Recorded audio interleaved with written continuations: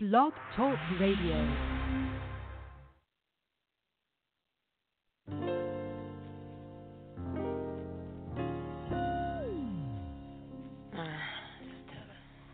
See, I've been watching you for a while, your smiling style, but I know I can be with you for the night, alright? Is that alright, baby, baby? There is only one for me. You have made that a possibility. We could take that step to see if this is really gonna be. All you gotta do is say yes. All you gotta do is say yes. Don't deny what you feel. Let me undress you, babe. Open up your mind and just rest. I'm about to let you know you make me so. All you gotta do is say yes. Don't deny what you feel. Let me undress you, babe. Open up your mind and just rest. I'm about to let you know you make me so, so, so, so, so, so, so, so. You make me so, so, so, so, so, so, so, so. Loving you has taken time, take time. But I always knew you could be mine.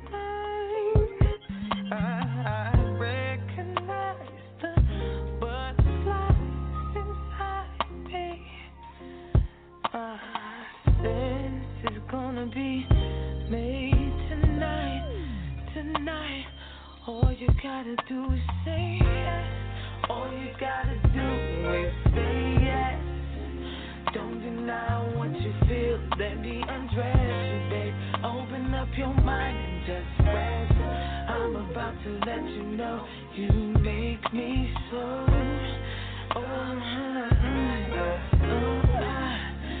Don't deny what you feel. Let me undress you, babe. Open up your mind and just rest.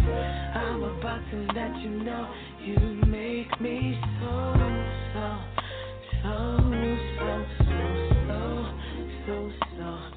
You make me so, so, so, so, so, so, so, so.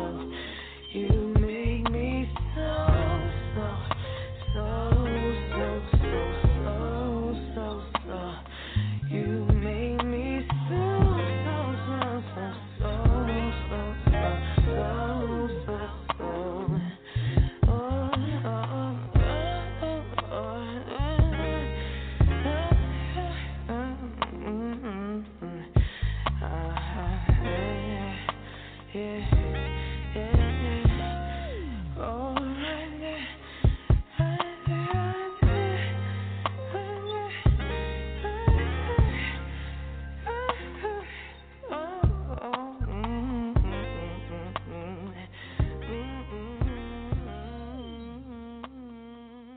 Tune in every Sunday from 7 to 10 p.m. Eastern on The Bottom Line with Joey L.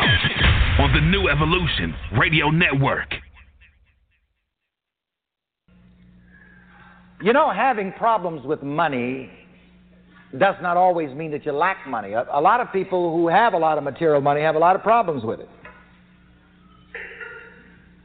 And, you know, that's the reason sometimes people will say, oh, no, I don't think I want a lot of money because I've seen people with a lot of money have a lot of problems with it. Well, I'll tell you, I'd rather have the problems of having money than the problems of not having it.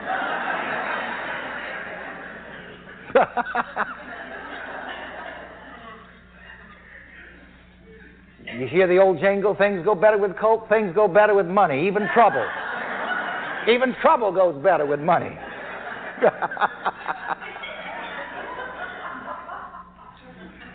So don't knock money. You see, that's another thing. And this is why you need to get the Master of Money course, because it tells you things to say about money and things that you're never to say about money. By the way, I'm going to give you this word. Here is a terrible word that a lot of people, almost everybody, uses concerning money that you need to wash right out of your vocabulary. Are you ready for this one? Okay, put it on the board for me, Terry. Write it big. You are never, ever again to say this about money. You can write it right under there, right on the side somewhere.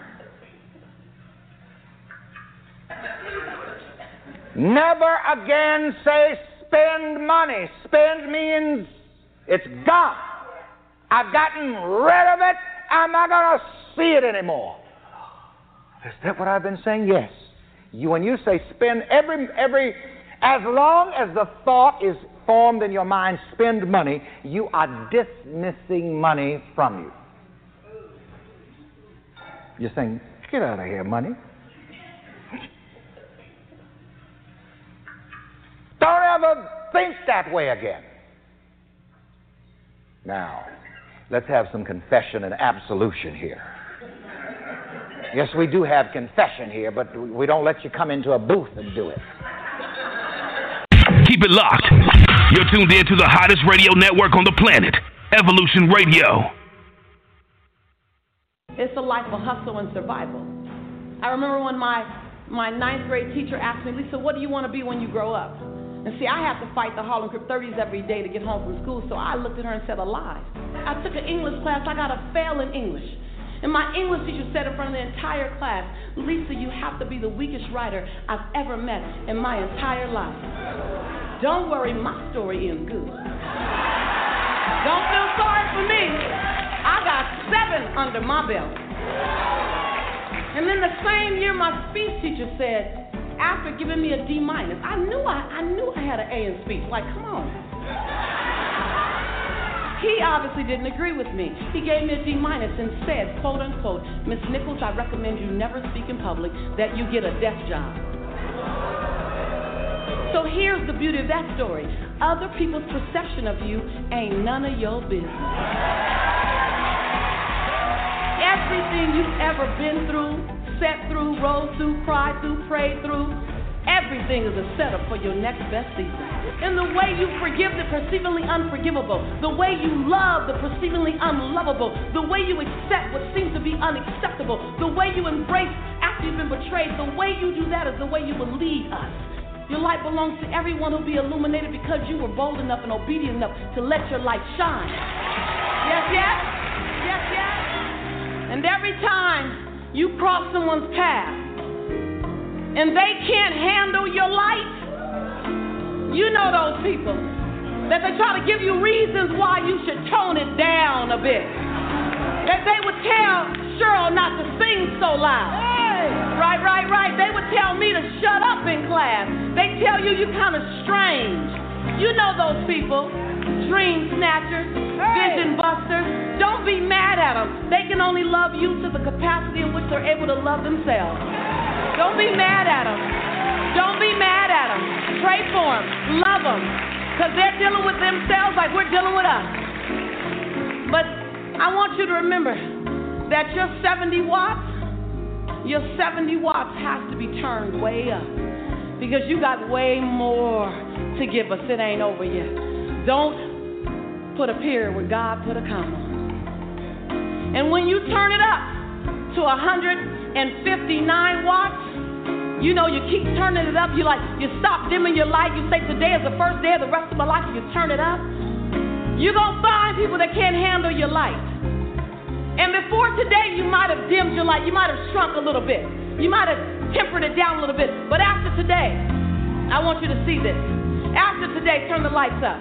After today, you don't dare dim your light. As your light gets brighter, you're going to disrupt some people, and they're going to tell you your light's too bright, your light's too bright, your light's too bright, your light's too bright. Then you just look at them and say, well, I'm not dimming my light. I'm just going to hand you some shade.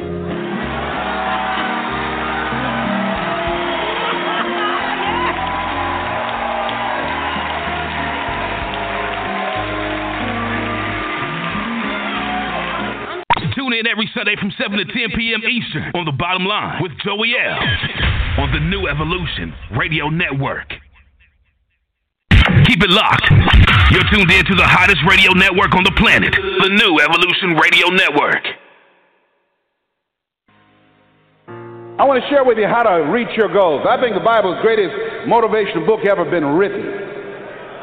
Now, I want you to repeat after me, please. We got to recondition our minds first. Let us say together, good things are supposed to happen to me. Yeah, write that down. I want you to say that to yourself every day.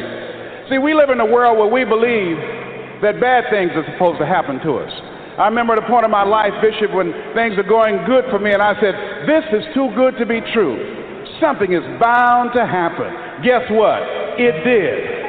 Thou shalt decree a thing that shall be established unto you and shall accomplish that whereunto it has been sent. Watch your words. Watch what you say about yourself, about your affairs. Be conscious of that on a daily basis. Why? Because your words are powerful. In the beginning was the Word. Life and death is in the tongue. Watch what you say. Never say I'm broke. Say I'm overcoming a cash flow problem.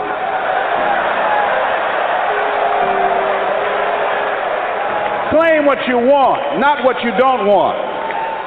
So affirm, good things are supposed to happen to me, and begin to believe that. Begin to expect that. Now, I was talking to my oldest son, Calvin. We were going for a walk. And I said, Calvin, do you want to be successful? He said, yes, sir, Dad. It's okay. We kept on walking. Then I stopped and I looked him in the eyes. It's my namesake, my junior. I said, Calvin, we're looking at each other eye to eye now. Do you expect to be successful? Given the fact that you are a single parent of 2 kids, given the fact that you decided not to go to college to further your education, given the fact that you are very talented, but you're behind on your dreams and your bills, do you expect, based upon your performance, based upon what you produce at this point in time in your life, do you expect to be successful? And Calvin got quiet. Because see, if you ask most people at the Manpower Conference, do you want to be successful? Do you want to live a life of productivity? Do you want to live a life of contribution? Do you want to be a better father? Do you want to have your own business? Are there dreams you want? Everybody will say yes. But see, want shows up in conversation. Expectation shows up in behavior. See, I can tell what you expect by what you do. That's why the Bible says, judge a tree by the fruit it bears, not the fruit that it wants, not the fruit that it talks about, not the fruit that it claims, but by what you are doing.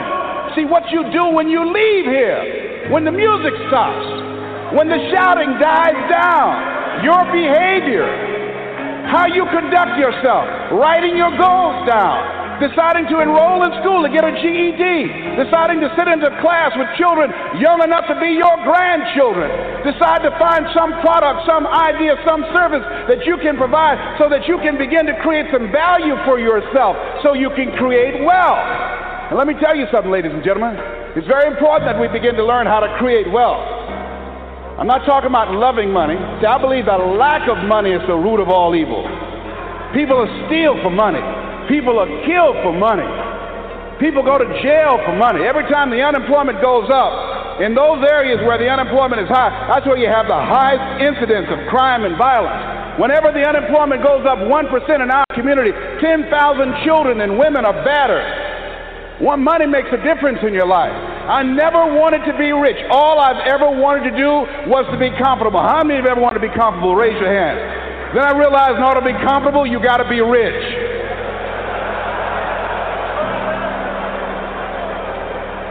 An old friend of mine, Zig Ziglar, said, people say money won't make you happy, but everybody want to find out for themselves. Rita Davenport said money ain't important, but it's right up there with oxygen. And let me tell you something, fellas, even if you're as homeless as I am, if you got some money, women will find something cute on you.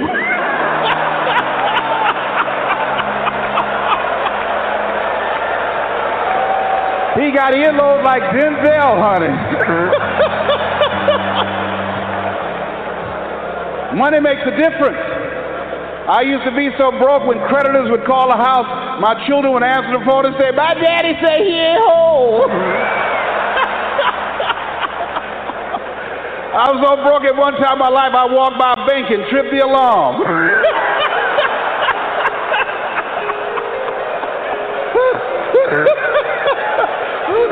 I tell you, poverty sucks. You hear me? Repeat after me, please. I'll never be broke again. Yes, write that down. I affirm that I'll never be broke again. Never. Never will I ever be broke again. Let me tell you what money does.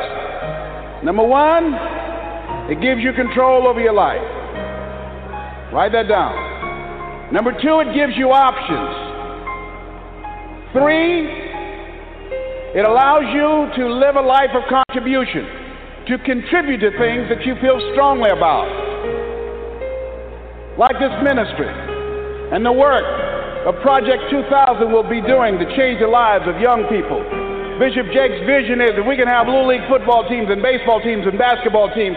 Then we can have Little League dermatologists and cardiologists and endocrinologists. So he's now establishing an institution, Project 2000, to give our young people the methods and the techniques to reinvent themselves as we go into the next millennium. And this era that Peter Drucker calls the era of the 3 C's: accelerated change, overwhelming complexity, and tremendous competition. So here's the first step to accumulating wealth.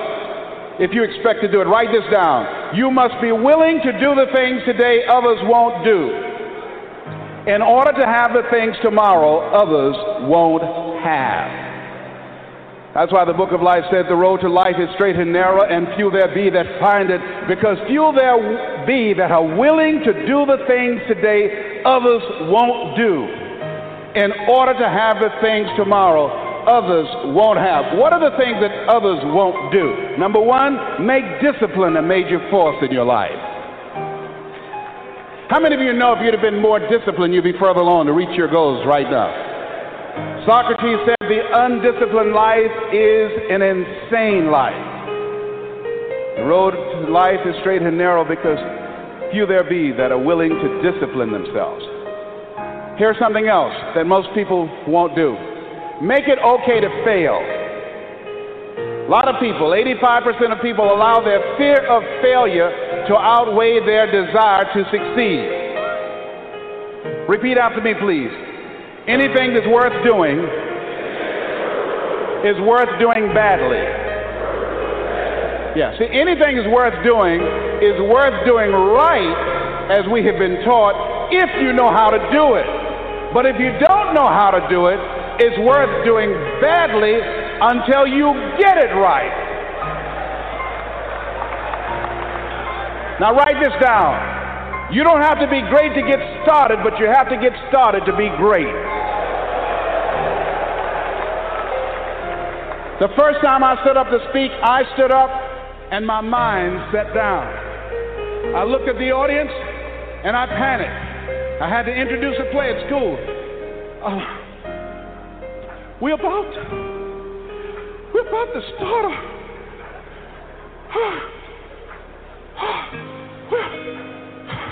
Ran off, Mr. Washington. Mr. Brown, where are you going?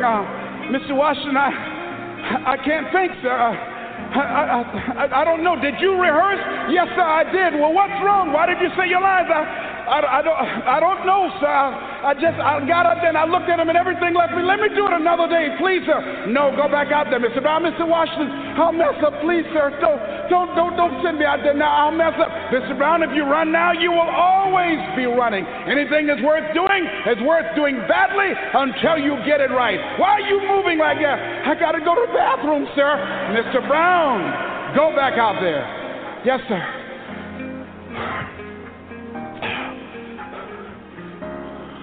We're about to start a play called 12 Angry Men, directed by Mr. Leroy Washington. And I ran off. The next day, hey, Alfalfa! Hey, Les Brown, how are you? They dogged me out. They talked about me so bad. The next time another event came up, Mr. Washington, Mr. Brown, you're up. I said, no, Mr. Washington. Everybody says, no, not him. I said, they're right, Mr. Washington, not me. He said, Mr. Brown, you are up. Yes, sir. And I went out, and pretty soon, when people laughed at me, it didn't bother me. They would throw paper, and I could catch it without losing my concentration. And then one day, I came out, and a hush went across the audience, because it must have been something about me that indicated that I had come to myself. And Mr. Washington had been practicing with me to give a presentation. And I looked at the audience and I said, I choose not to be a common man. It's my right to be uncommon if I can. I seek opportunity, not security. I do not wish to be a kept citizen, humbled and dull by having the state look after me. I want to take the calculated risk, to dream and to build, to fail and to succeed. I refuse to live from hand to mouth. I prefer the challenges of life to the guaranteed existence, the thrill of fulfillment to the stale calm of utopia. I will never cower before any master, nor bend to any threat. It's my heritage to stand erect, proud and unafraid, to face the world boldly and say, this I have done. Girl stood up and said, that's my boyfriend, honey. I like me some Les Brown, baby. But I didn't start off like that. You have something special. You have talents and abilities in you that you don't even know. So how do we begin to create wealth? Let me give you some ideas. Number one, write this down, knowledge. What knowledge that you have in this economy, part of what we need, that people are willing to pay you for that. Next is talent. What talent? Dion's talent is playing football. I didn't have that as a talent. My talent is talking. To me, my definition of success is doing what you love to do and find somebody to pay you to do it. You want to master your talent. Find out what it is that you love to do. I love to talk. Scripture is another key that says to us what we need to do to begin to develop ourselves. Luke 12:34, where your treasure is, there will your heart be also. So what do you love to do? And then explore ways in which you can earn a living doing that. Cooking, writing, painting, working with numbers, working with people. The other thing is, not only must you have knowledge, talent, some skill, but the other thing that's important, faith to act on whatever your dream is. See, if you don't believe in yourself, how many people you know that have a lot of talent, a lot of abilities, but they don't believe in themselves? Raise your hands. See, that faith is very important. So the faith to act on those dreams, those desires. Here's scripture that I like very much. Proverbs 16th chapter, 3rd verse.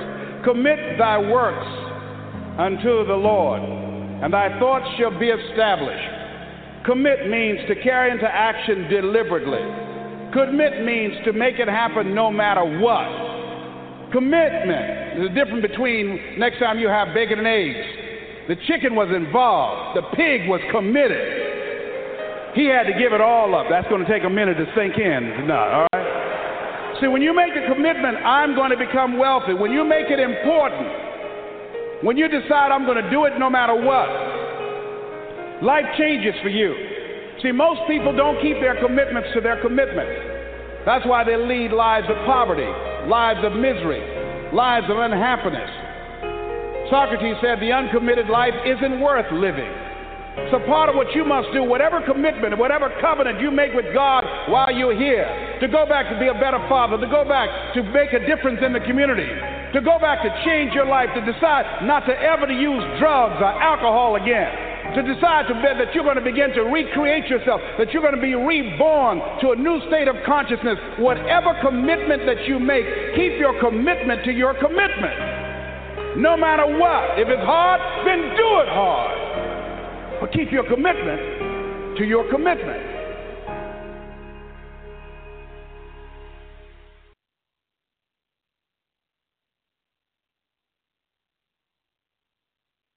Keep it locked. You're tuned in to the hottest radio network on the planet, the New Evolution Radio Network.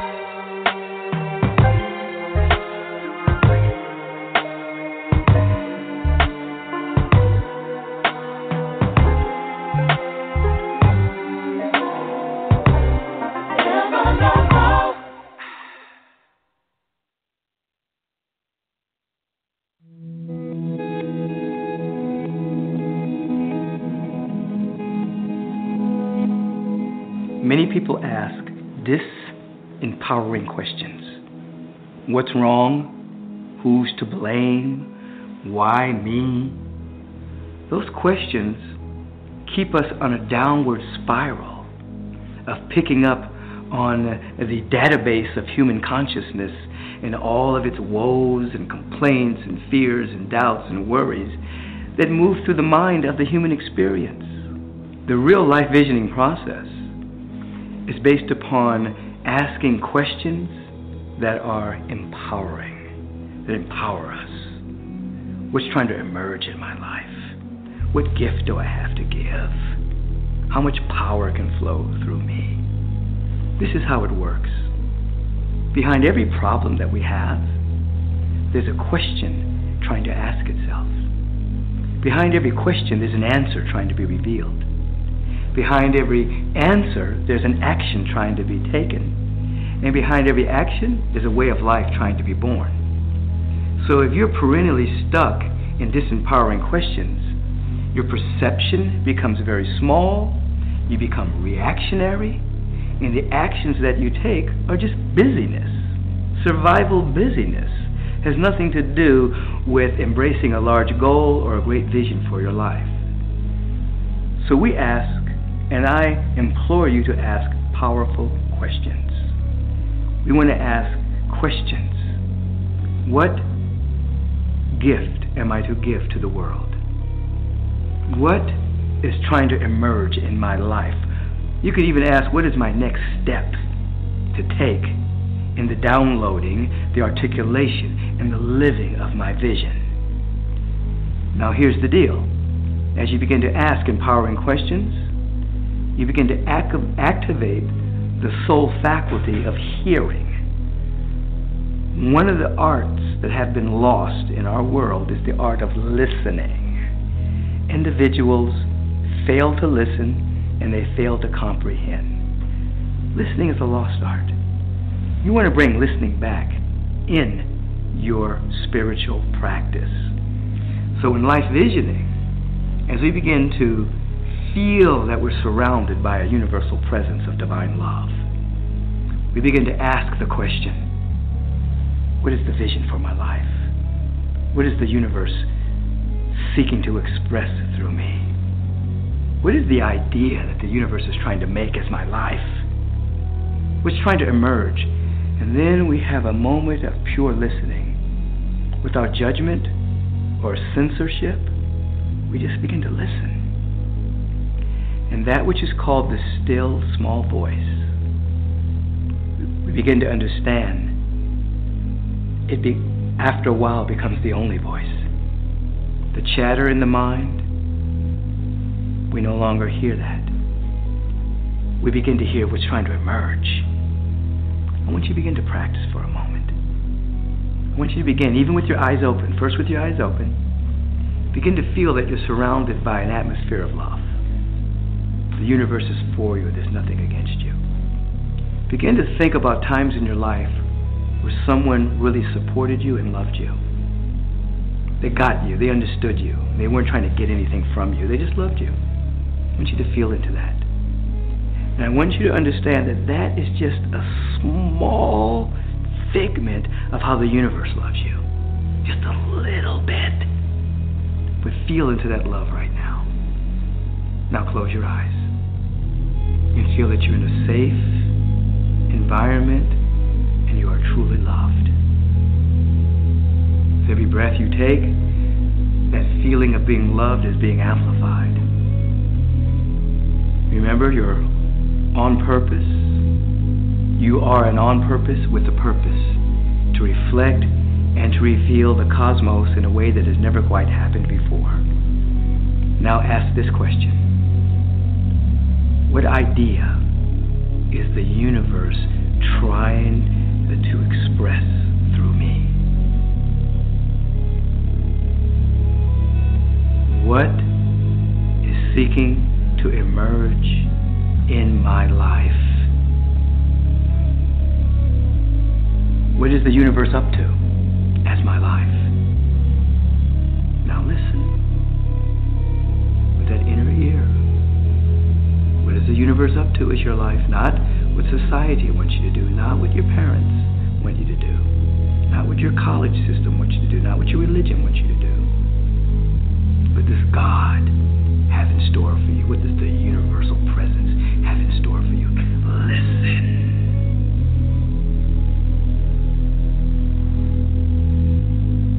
See with the inner eye. Feel with your heart.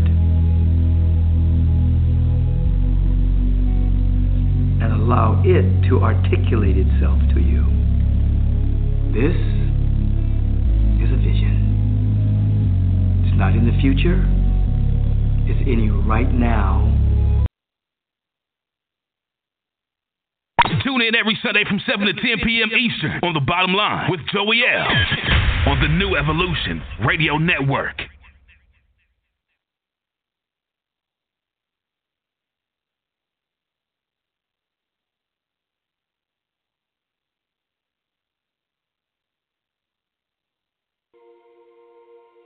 Although outright warfare against Virginia's Indians had ended, a different threat emerged in the early years of the 20th century.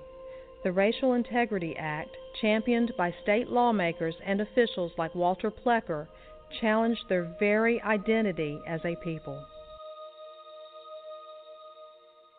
The Plecker era was truly one of the darkest times for Native people in Virginia. But I think it's critical for us to think about what was the genesis of the ideology that Plecker was a proponent of. And it's really the eugenics movement. The eugenics movement was a pseudo-scientific movement. We say pseudo-scientific today because we find that the science that they were proposing is not what we today would honor as scientific in any way. The eugenics movement has a direct link to the descendants of Charles Darwin. They somehow made the leap to these notions about racial purity. What is best for each race is racial purity. Plecker and his friends convinced the Virginia legislature to adopt very restrictive legislation in 1924. It's called the Racial Integrity Act. With this legislation, it was decreed that there were only two possible categories. One is white, which means a person, you check that you're white if you have white ancestry, Caucasian ancestry, and absolutely nothing else. The other category is everybody else, and that's colored. So this was very hard on Virginia's indigenous community because, in a sense, it wipes away their identity on paper. Their ability to describe themselves as Indian was not possible in the state of Virginia until 1968, when the U.S. Supreme Court forced Virginia to repeal the law.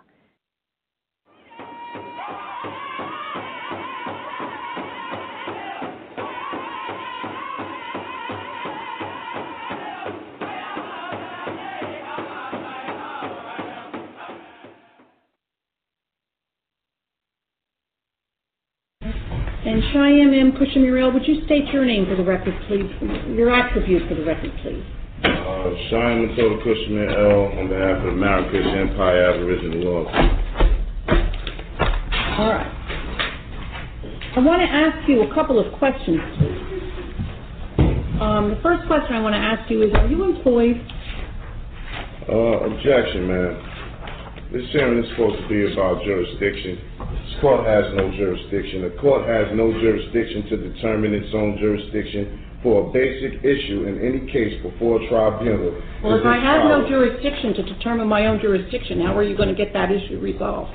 Listen, this case in this courtroom is a culpable, incompetent court of jurisdiction. You can't, according to federal case law, you can't set another hearing to reach and determine your own jurisdiction. As I've stated for the record plenty of times, I'm only handling threat, duress, and coercion, and because the prosecution falsely holds my property, and I'm here to clarify that matter. Other than that, I'm here under threat, duress, and coercion. It is completely against federal case law. It has power to act, and the court must have the authority to decide that question in the first instance. That's Rescue Army versus Municipal Court of Los Angeles. A departure by a court from the recognized and established requirements of law, however close apparent adherence to mere form and method of procedure, which has the effect of depriving one of a constitutional right, is in excess of jurisdiction. You have the flag right behind you, ma'am. May I interrupt you for a moment? You may not, ma'am. Then would you, when you're done speaking, would you let me know so that I can ask a question? I'm not obligated to answer any questions, so I have no intentions of answering any question. Well, I'll ask it anyway, and you can decide what you want to say.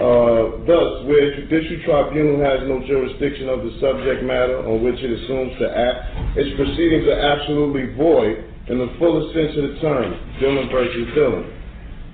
Courts enforcing mere statutes, as it is to my understanding that this is a statute, not a constitutional violation of law. In fact, one of the hearings I had with you, you said people are not charged with constitutional violations.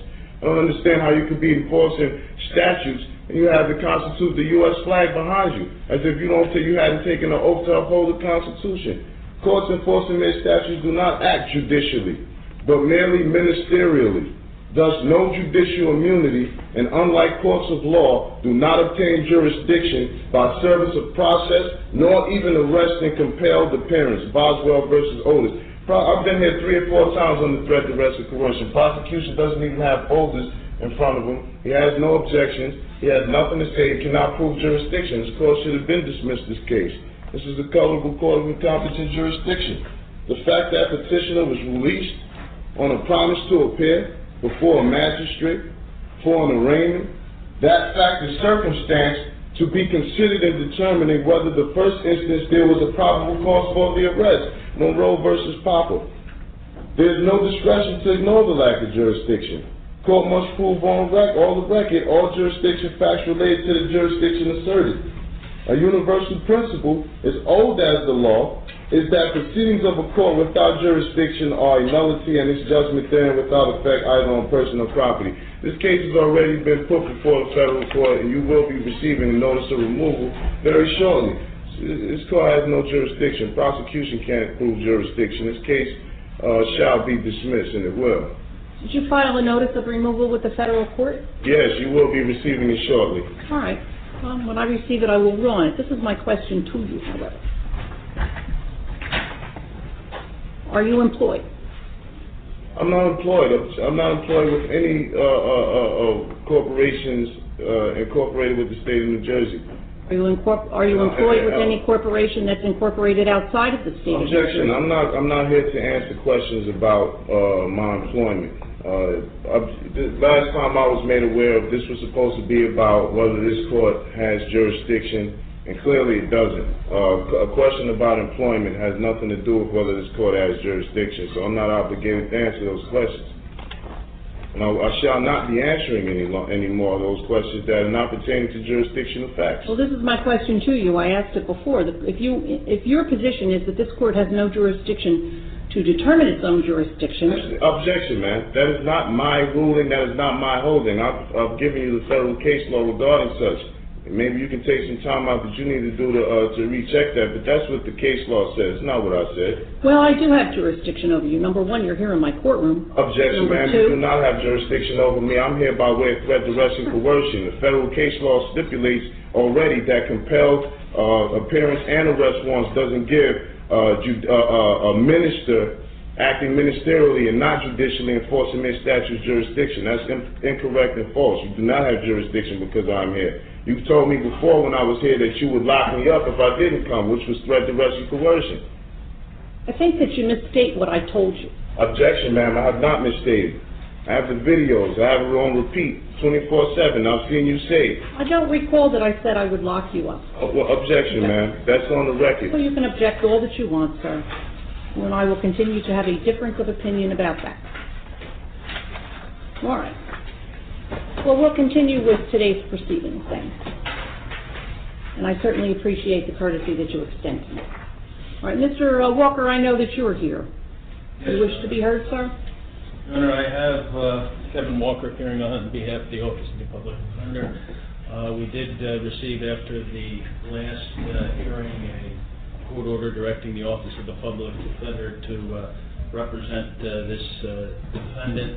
I did file a motion for reconsideration, noting that there has been no indigency determination, which is an essential component of our appointment. So I would ask respectfully that an indigency determination be made at this time, and absent that the earlier order directing me to represent this defendant be vacated.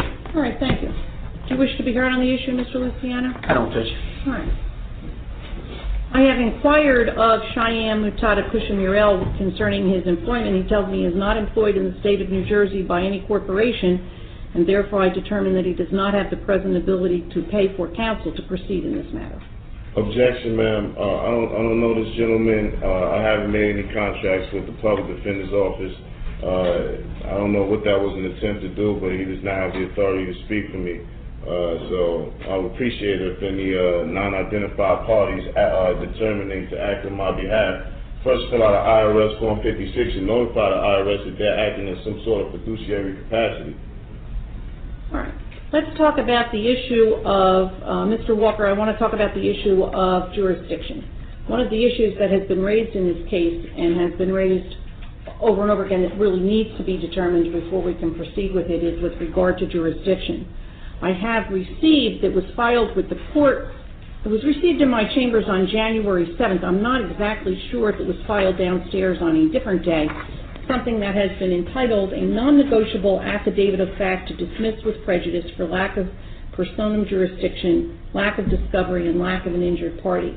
It purports to raise the issue before the court of lack of jurisdiction with regard to Cheyenne Mutada Kushmir L.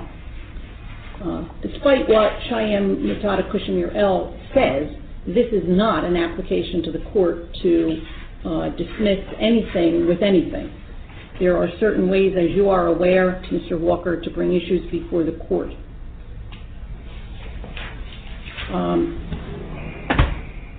What we need to do is have the issue brought before the court properly by way of a notice of motion. I don't even know if Mr. Luciano got a copy of this, but certainly you know that any motion filed has to be served on the prosecutor. How much time does your office need in order to do that? And did you receive a copy of this?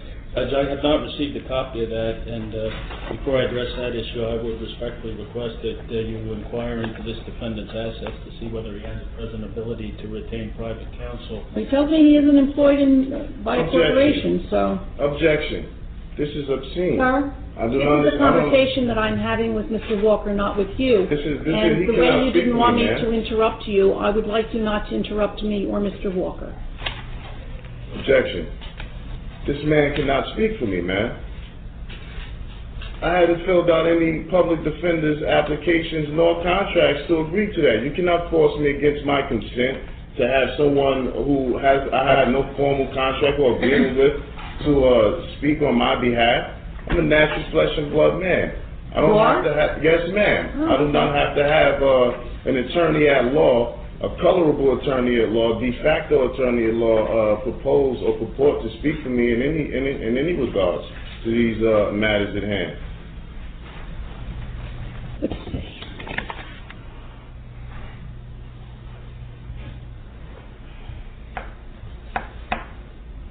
March 23rd, sufficient time, Mr. Walker? I think so, Judge. All right. Then this matter shall be and hereby is continued until Monday, March 23rd at 9 o'clock.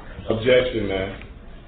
The notice of removal is already in. You will be receiving it today. So if I receive it before March 23rd at 9 a.m., I am aware of my obligations when a matter has been removed to federal court.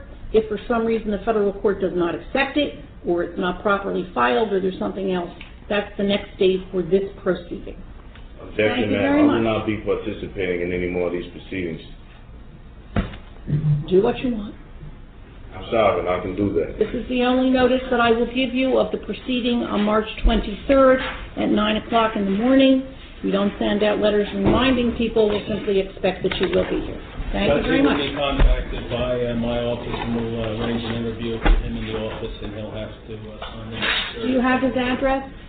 The only address I have is the P.O. box is right here. Objection. If you attempt to contact me and negotiate any contracts with me, you will be getting sued in federal court too as well, sir. All right. Thank you very much. Whatever else happens, I ain't never forget.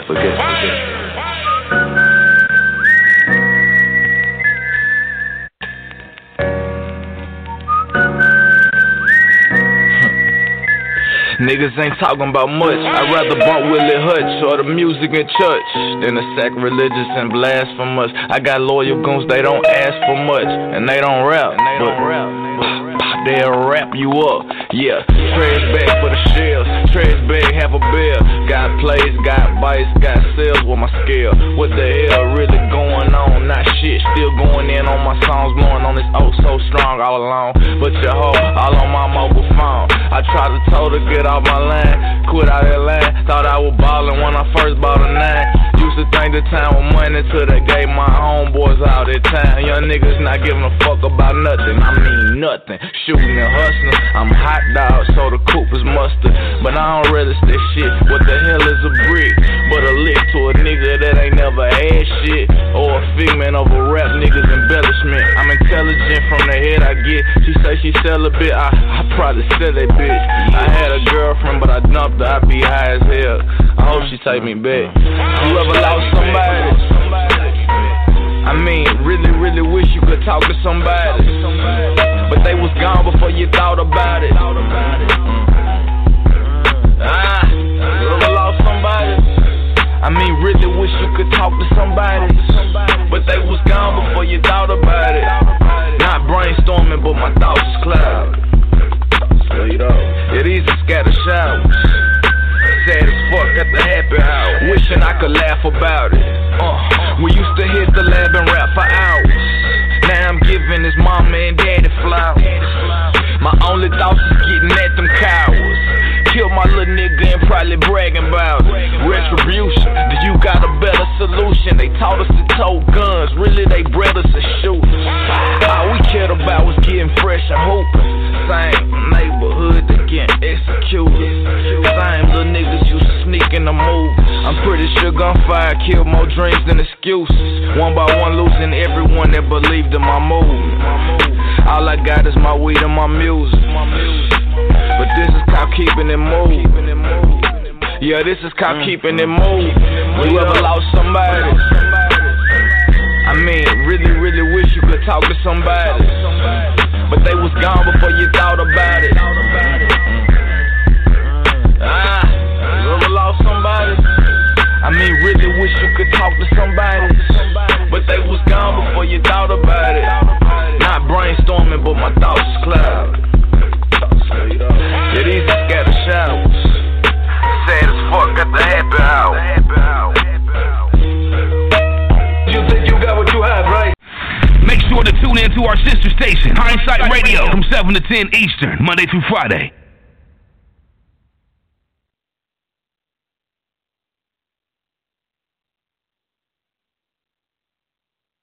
Have you ever stood and stared at it, marveled at its beauty, its genius? Billions of people just living out their lives,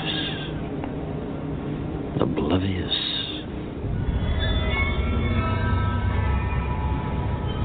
Did you know that the first Matrix was designed to be a perfect human world where none suffered, where everyone would be happy? And it was a disaster. No one would accept the program. Entire crops were lost.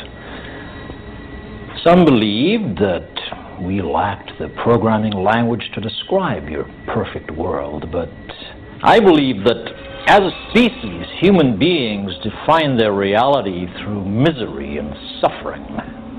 So the perfect world was a dream that your primitive cerebrum kept trying to wake up from. Which is why the Matrix was redesigned to this, the peak of your civilization. And I say your civilization because as soon as we started thinking for you, it really became our civilization, which is, of course, what this is all about. Evolution, Morpheus. Evolution. Like the dinosaur. Look out that window. You've had your time. The future is our world, Morpheus. The future is our time. I'd like to share a revelation that I've had during my time here. It came to me when I tried to classify your species. I realized that you're not actually mammals. Every mammal on this planet instinctively develops a natural equilibrium with the surrounding environment, but you humans do not. You move to an area and you multiply. and multiply until every natural resource is consumed.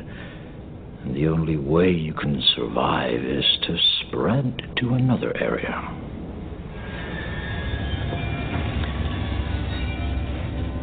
There is another organism on this planet that follows the same pattern. Do you know what it is? A virus. Human beings are a disease, a cancer of this planet. You are a plague, and we are the cure. Can you hear me, Morpheus? I'm going to be honest with you.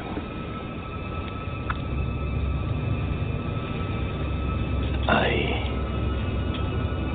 hate this place, this zoo, this prison, this reality, whatever you want to call it. I can't stand it any longer. It's the smell, if there is such a thing. I feel saturated by it. I can taste your stink. And every time I do, I fear that I've somehow been infected by it. It's repulsive, isn't it? I must get out of here. I must get free. And in this mind is the key, my key.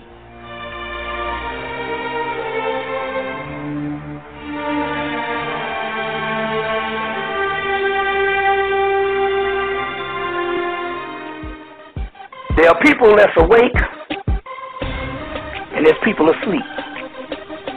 Now, most people on this planet are asleep.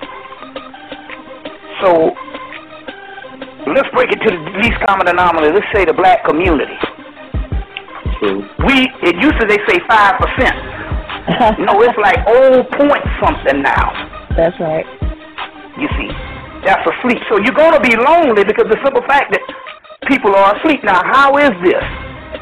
You have a chakra system in your body, and these are 9 wheels of consciousness. 7 wheels of consciousness. There's like 160 chakras, but 7 major chakras, just like there's 7 African powers. Now, what has happened here to give you a scientific element of what's going on so you can clear this up so you don't have to go and be trying to holler at somebody and they laugh at you and they don't want to hear that shit. Because your family will beat you down, and niggas in the street will beat you down. You're going to try to give them a message. Now, had you around here crazy. Now, the chakra system, the lowest chakra is your sacral vertebrae. That's your root chakra. And that's where the majority of the people's consciousness is, on the root chakra. So the only thing that they can get down with is desires. What feels good, what tastes good, what smells good, what looks good, what sounds good. Yes. You see, the basic census, you see, on that particular level, they are called the automatons, which means automation. Okay. They moving, but they're brain dead. You see what I'm saying? Now, you don't even get into this particular consciousness that you can partake to understand what things is until you're radiating from the heart chakra. You see, the heart chakra. That's why the Egyptian, the heart scarab was the most important. Even when you died, they throw the brain away. But it was the heart that they preserved. Because that's where your true self is. But you got to radiate from the heart chakra and then you elevate on into the pineal gland. But most people's consciousness is in the root chakra. On the 5 senses, the animal level. They can look pretty, they can have a PhD with a degree. They tell you it's only a degree of information. You see what I'm saying? You know, a degree of information, it has nothing to do with a person's behavior, whether they're conscious or not. You see, it has nothing to do with what a person wears. It has something to do is where they incarnated down here on a certain level and they are radiating above the root chakra. And I guarantee you this right now. Even if some of you all just coming into consciousness the last couple of weeks of the last year. I'll guarantee you, you always felt special since you was a baby. Now, I've been answering that question in my lectures around the country for 16 years. And I asked everybody, how many of you all always thought that you were special? And the whole room always raised their hands. You didn't know what it was. You see what I'm saying? But you thought it was special. And you always had a thirst for something that you didn't know what it was. And it was this knowledge. Let me give you an example. When I was in college, I was standing up one time. I had finished school, and I was standing on the college campus with one of the coaches. We got to be good friends. One of the basketball coaches, Coach Holmes. And he said, "Well, how do you feel, man? You educated yourself." I said, "Man, I don't feel shit." I didn't know at the time. I told him, I thought when I came here to this university that when I left, I was going to have some kind of knowledge. I didn't know what the knowledge was. All I know is when I went through for 4 years, I didn't have shit. I knew I felt empty. Now it was a couple of years later that what I was missing, I realized, was knowledge. You see what I'm saying? But I knew something was wrong. You see, and that's what it is. You always thought that that something was missing, and that's why. Is that because you were gravitating above the root chakra? Tune in every Sunday from 7 to 10 p.m. Eastern on The Bottom Line with Joey L. on the New Evolution Radio Network.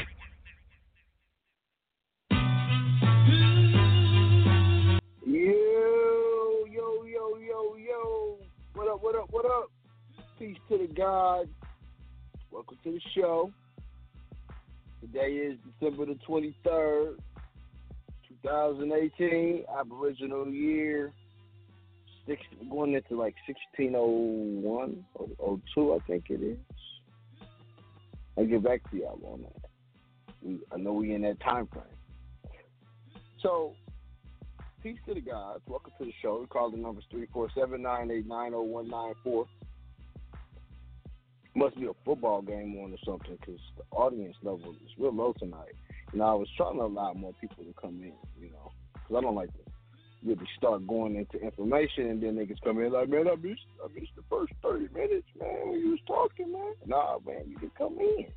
So I try to give people enough time to come on in. So I greet you with peace and greetings, and I welcome y'all to the show, and I hope find y'all in a good space tonight. We're getting real close to this end of the quarter, man, and really, you should already be preparing for, the first quarter of the new fiscal year, which we will go into at the end of next week. Really, I guess it's about a week out now, right? So New Year's is what? New Year's Eve is Sunday. New Year's Day is Monday.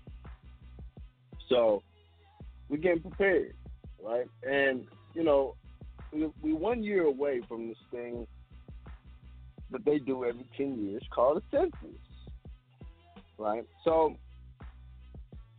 in 2020, they're going to ask you questions about your citizenship. And, I think that it's important that we look at the census. What is a census? What's its purpose? Why are they taking count? How long have they been taking count? What's the purpose of taking count? Okay. Excuse me. So we're going to look at that tonight. So if you'd like to holler at me, like I said, the call the number is 347-989-0194. Make sure you press the number 1. You can get in and holler at me. As always, go to makemorecommerce.com. Y'all can get with me over there. I'm supposed to have some information for y'all in terms of where the money ritual is. So for now, I believe it's at Ritz. But if not, we'll have it at the Hilton. I don't know. I got to holler at my man Jonah, see where we at with that. Get back to y'all. People been asking me about that. So I'll let y'all know. All right. So let's get into it. I got a lot to talk about tonight. So, firstly, I want to read a short article to you. Okay, and I'm only going to read a little bit of it because I want y'all to get the gist of it, and then we're going to get into some information. So, for the first time since 1950, the U.S. Census Bureau is planning to ask everyone living in the United States whether they are citizens when it conducted the decennial census in 2020.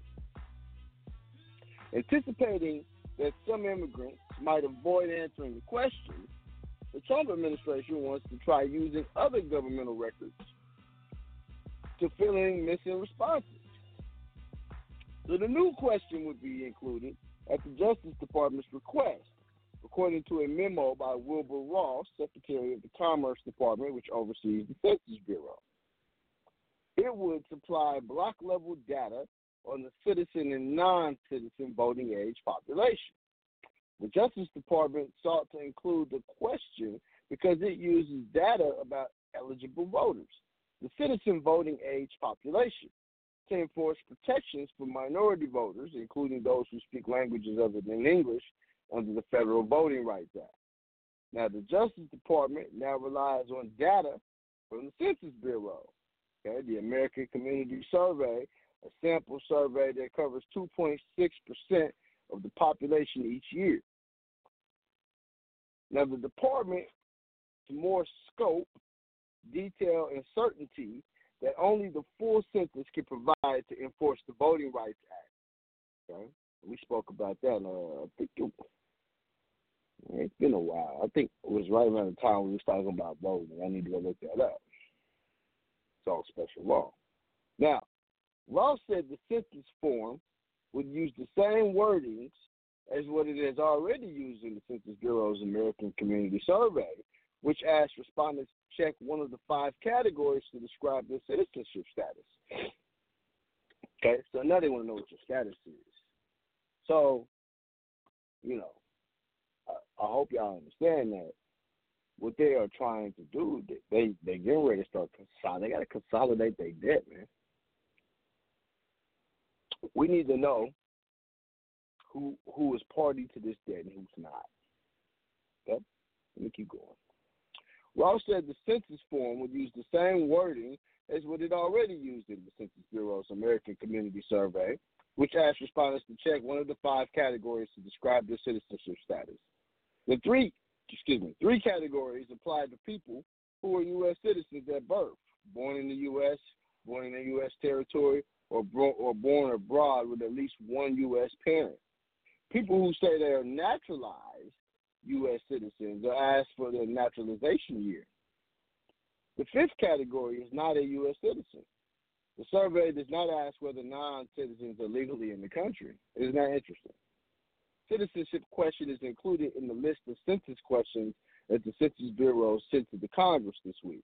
But the new question inclusion has been challenged in the court on the grounds that it could cause immigrants to skip the 2020 census out of fear for information could be used against them, even though it is illegal to share a person's census response with law enforcement or immigration agencies.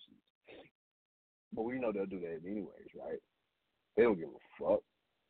See, here's what y'all got to remember. These are public forms, so when you opt to fill them out, right, unless you're looking at all the fine print, they more than likely can use that shit against you. Now that we have a basic understanding of what's happening in 2020, we need to understand what the census is, because the census has been around for a very long time, okay? The United States Census of 1790 was the first census of the whole United States, okay? This is when they first started taking census records in our country, 1790. Now, there's a lot going on in 1790 to where they felt that they had to take a census. Okay? They recorded the population of the United States as the Census Day, August the 2nd, 1790, as mandated by Article 1, Section 2 of the United States Constitution and what they call applicable laws. These would be your statutes and your codes. Right? Now, in the first census, the population of the United States was enumerated to be 3,929,214. I wonder who they was counting. Congress assigned responsibility for the 1790 census to the marshals of the United States judicial districts under an act which, with minor modifications and extensions, governed census taking until 1840. Okay. Now, the law required that every household be visited, that completed census schedules be posted in two of the most public places within each jurisdiction. Okay? There, too, remain for the inspection of all concerned. So, you know, they would publish your shit in the public. See, now they try to make it private, but they didn't give a damn back in 1790. This is when they was really trying to create their citizenship. It was a lot. So I tell you, I got to go back and look at these congressional records. Okay. Now, the aggregate amount of each description of persons for every district be transmitted to the president. This is what this was.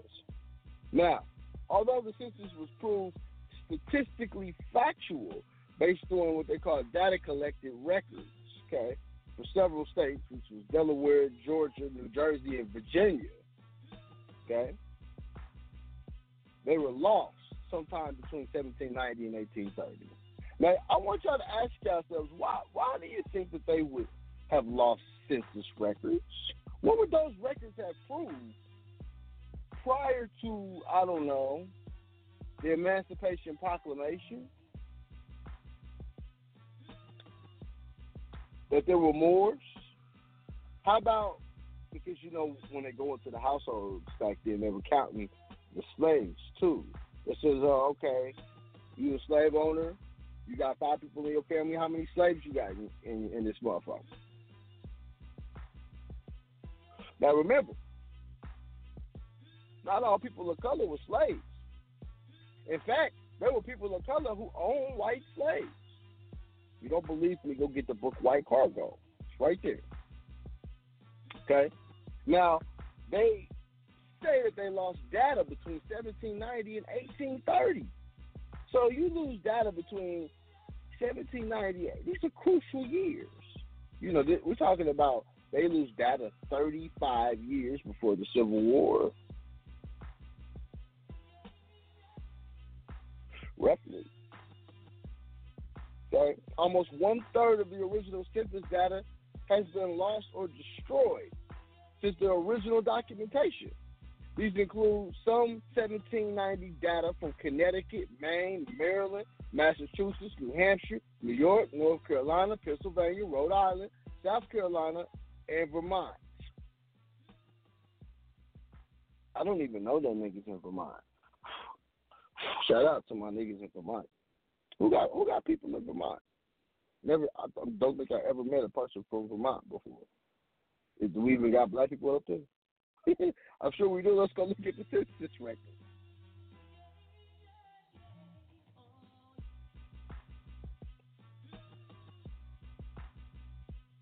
Okay. So the validity and existence of most of the data can be confirmed in what they call secondary sources pertaining to the first census. So these ain't nothing but books and shit, that other things, you know, other documentation that was written by people who was around at that time to confirm.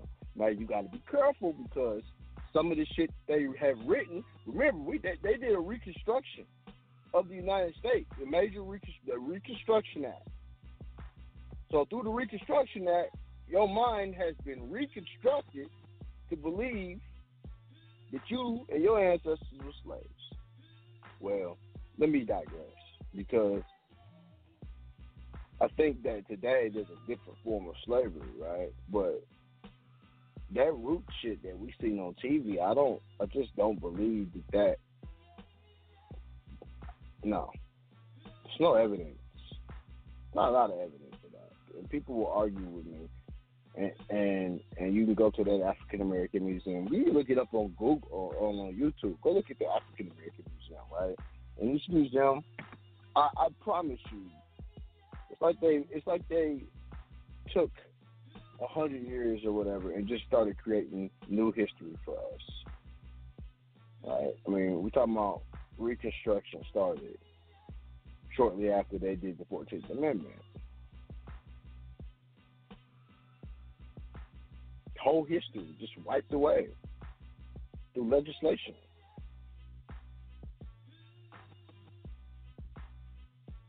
It's a tough subject when you really think about it, all right?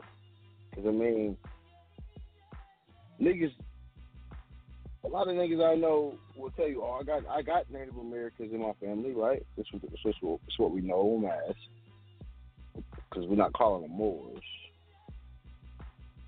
Right? But then they won't go look up none of the history.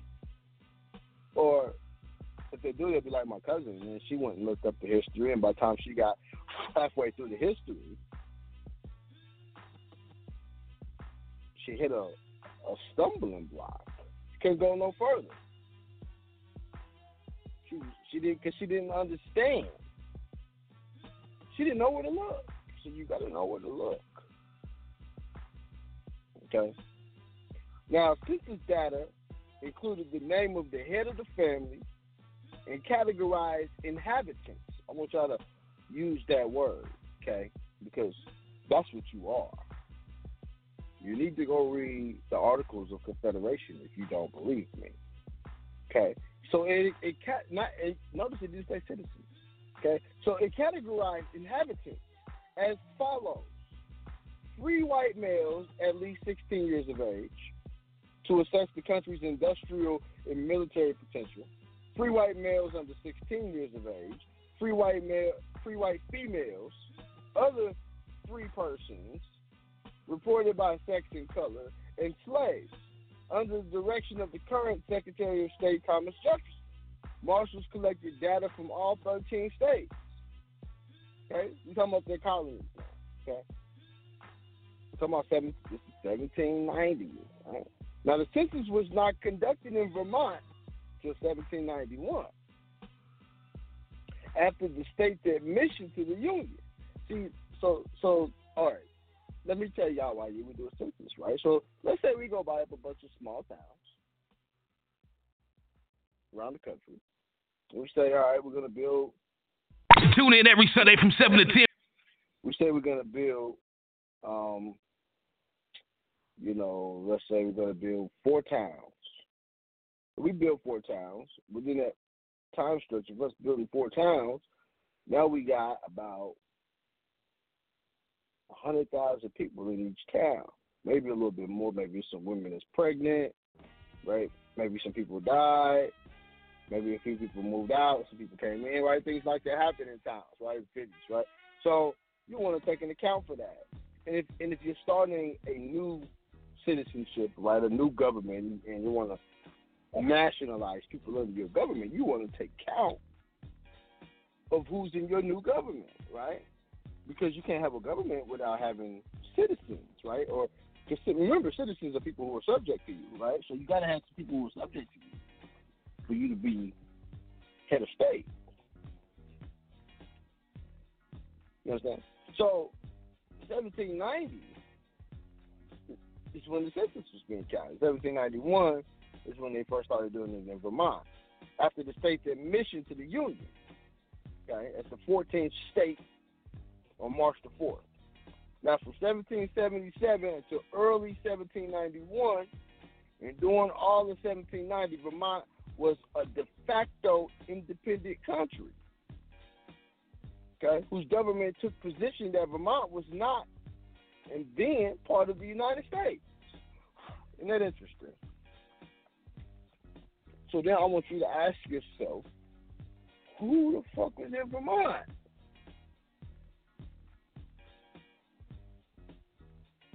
Okay? Now, the census in 1790, published in 1791, reports 16 slaves in Vermont. Subsequently, and up to 1860, the number is given as 17. And an examination of the original manuscript allegedly shows that there were never any slaves in Vermont at all.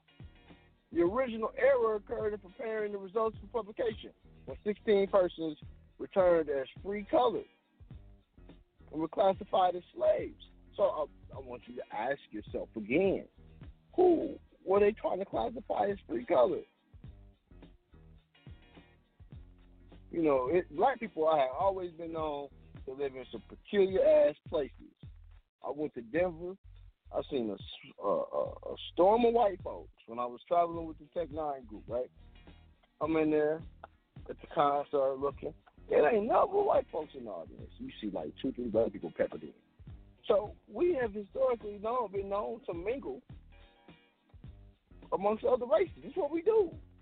We're fathers of this shit. That's what we do. We move around and we talk to what we deal with other races. So you're always going to find some black people scattered around. So even if it was a bunch of white folks,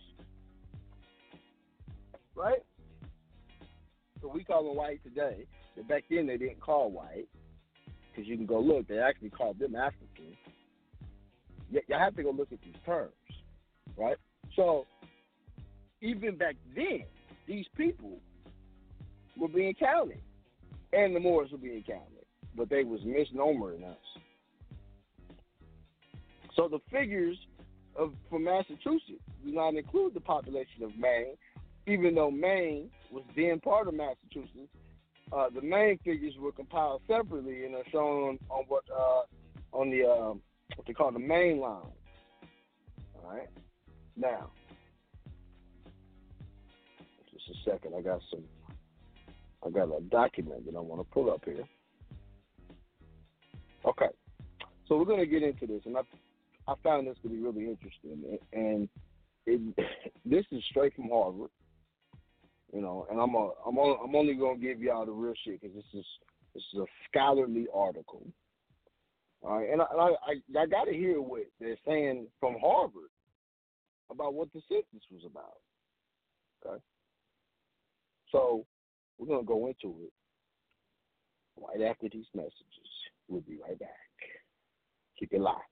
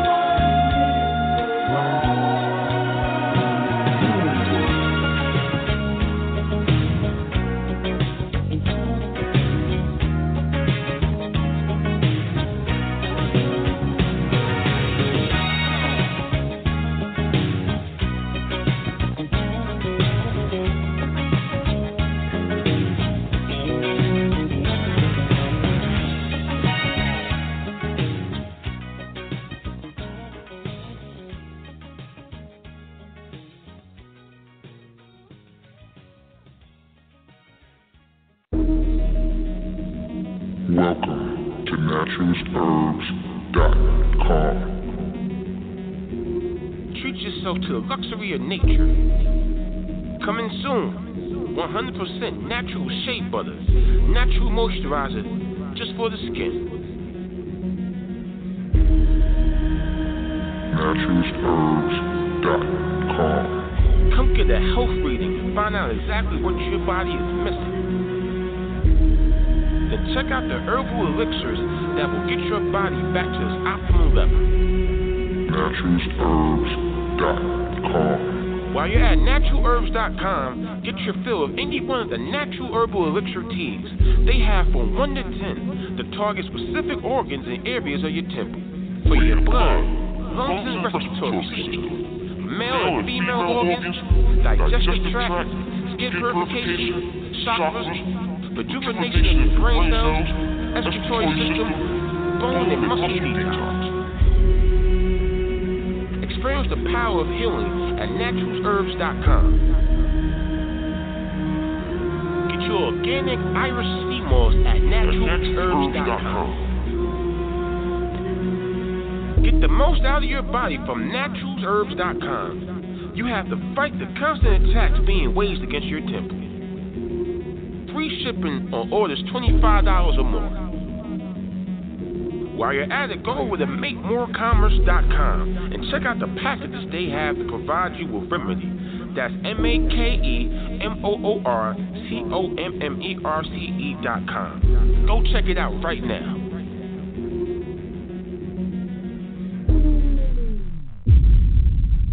naturalsherbs.com. Tune in every Monday from 10 a.m. to 12 to Awake with Offset on Evolution Radio, where the revolution is the evolution. Tune in every Sunday from 7 to 10 p.m. Eastern on The Bottom Line with Joey L. on the New Evolution Radio Network.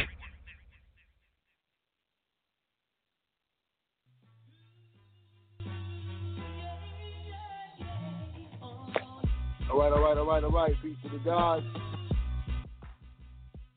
All right, we back. Tonight we talking about the census. And we've been breaking this census thing down. Now, I think that it's important. I'm going to read something to you. And I'm going to go into, some information about the census from Harvard. And it may take me a little bit to get through it, but I need y'all to hear it because it's very important information. And here's the thing about it. These are things that we don't want to look at until it's too late or we're forced to look at them. Now, what you classify yourself as in this country is very important. It does make the difference. Now, this letter is dated January 14, 1943, okay? And this letter was written to local registrars, physicians, health officers, nurses, school superintendents, and clerks of the court. And it says, "Dear co-workers, our December 1942 letter to local registrars, also mailed to the clerks, set forth a determined effort to escape from the Negro race of groups of free issues or descendants of the free mulattoes of early days so listed prior to 1865 in the United States Census and various types of state records as distinguished from slave Negroes." Okay. Now that these people are playing up the advantages gained by being permitted to give, quote, Indian as the race of the child's parents on birth certificates, we see the great mistake made in not stopping earlier the organized propagandization of the racial falsehood. They have been using the advantage thus gained as an aid to intermarriage into this white race and attend white schools, and now for some time they have been refusing to register with the war draft boards as Negroes. Okay. As required by the boards, which are faithfully performing their duties. 3 of these Negroes from Caroline County were sentenced to prison on January the 12th in the United States Court at Richmond for refusing to obey the draft law unless permitted to classify themselves as, quote, Indian. Some of these mongrels find that they have been able to sneak in their birth certificates unchallenged as Indians and are now making a rush to register as white. Upon investigation, we find that a few local registrars have been permitting such certificates to pass through their hands, unquestioned and without warning, our office of the fraud. Those attempting this fraud should be warned they are liable to the penalty of 1 year in the penitentiary. Okay. Several clerks have likewise been actually granting them licenses to marry white, or at least marry amongst themselves as Indian or white. The danger of this error always confronts the clerk who does not inquire carefully as to the residence of the woman when he does not have positive information. Now, the law is explicit in that the license be issued by the clerk of the county or the city in which the woman resides. And to aid all of you in determining which are fixed families, we have compiled a list of their surnames by counties and cities as complete as possible at this time. This list should be preserved by all, even those in the counties and the cities, not included, as these people are moving around over the state and changing race at the new place. A family has just been investigated, which was always recorded as Negro around Glade Springs, Washington County, but which changed to white in marriage as such in the Roanoke County. This is going to be constantly and can be prevented only by care on the part of the local registrars, clerks, doctors, health workers, and school authorities. Please report all known suspicious cases to the Bureau of Vital Statistics, giving name, ages, parents, and other information as possible. All certificates of these people showing, quote, Indian or, quote, white are now being rejected and returned to the physician or midwife. But local registrars hereafter must permit them to pass their hands uncorrected or unchallenged without a note of warning us.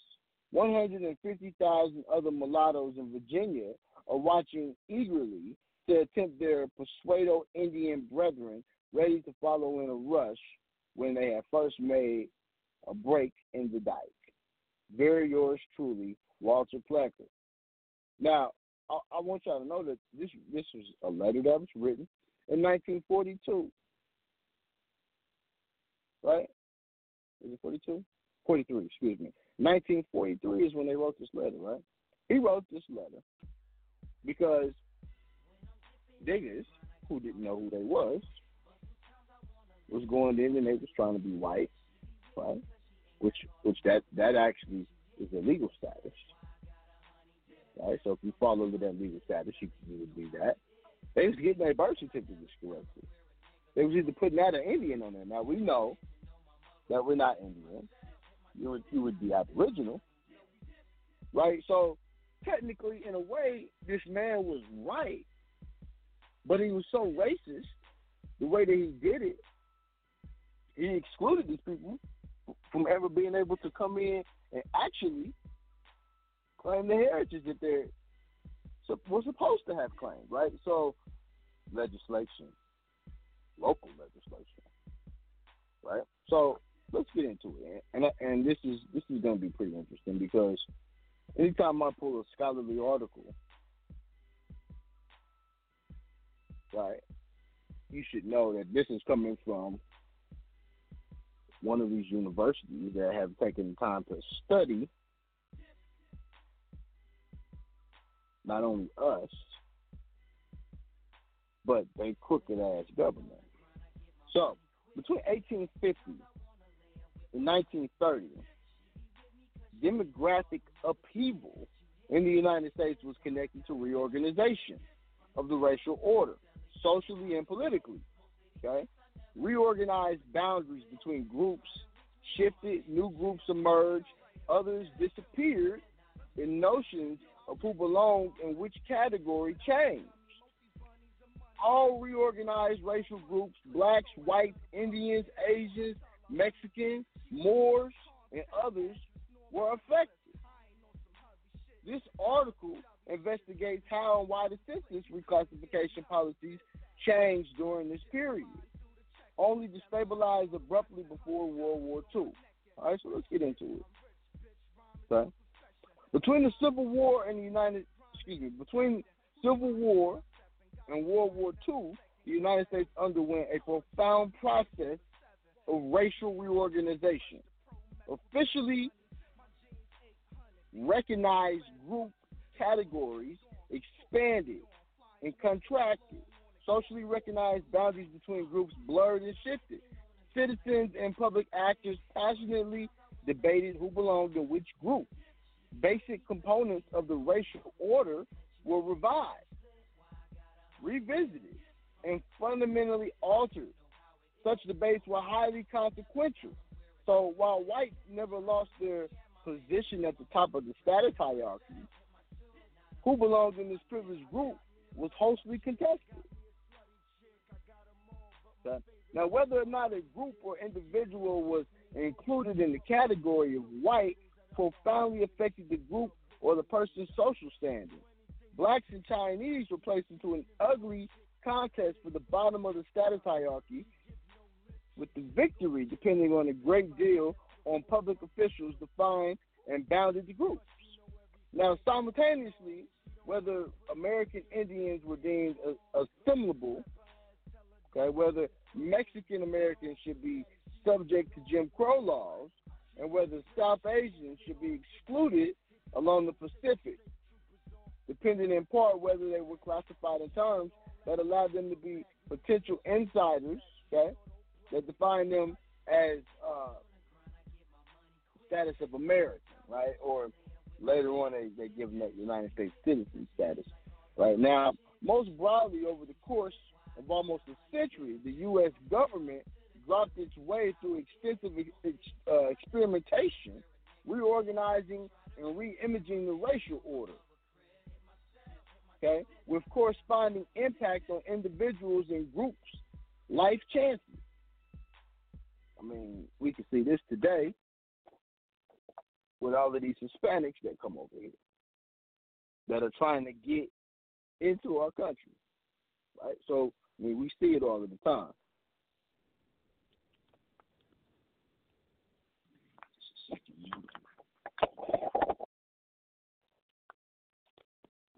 Okay. Here's the other thing I want you to remember. The Jim Crow laws, as they were set up, okay, were written for what they called Negroes. But remember who the first Negroes were. Now, all branches of government and all levels of government were involved to a greater or lesser degree in this process of racial reorganization, okay, for reasons that we explain below. Now, let's get into some really powerful information, okay? Just a second. I'm going to skip down a little bit. This is important that we go into this because, you know, when we start talking about Walter Plecker, we have to look at the fact that the Racial Integrity Act was done because of Walter Plecker's findings, right, on the census. Right? Now, border warfare of the most primitive type is still waged in mountain fastest. The dark pages in the annals of crime are now being written. Despite, oh gosh, I'm sorry, y'all. I hate the way that they write this shit. I'm going to skip down a little bit. Here we go. Now, how does the census help to shape the racial order? In almost every modern society that classifies relation, a census sits at the center of the institutional expression, okay, of what they call an ethno-racial order. That order is constituted by a combination of ideological beliefs about one's own group, right? So you can actually take this and look at your own group, right? This is what I told you about the group thing when we talked about group thing, because if you sit there and you look at your group and you look at how your group thinks, pretty obvious for us to see that most of us agree with the whole African American concept, right? Most of us do. I don't.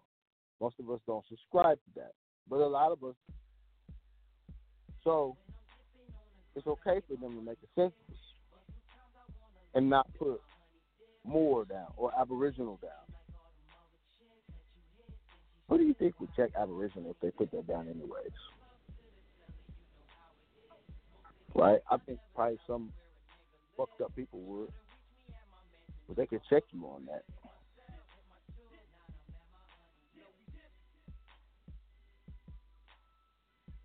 Okay. Now, in the United States, the social and political order was largely defined by race. In fact, the process of simultaneously creating and reflecting group classifications was very important. So important that by 1904, Walter Wilcox could correctly observe that there is no country in which statistical investigation of race is so highly developed as in the United States. Highly developed that it may have been, but the American approach to the racial classification, which was also so peculiar, reflecting the particularities of various experiments in race classification.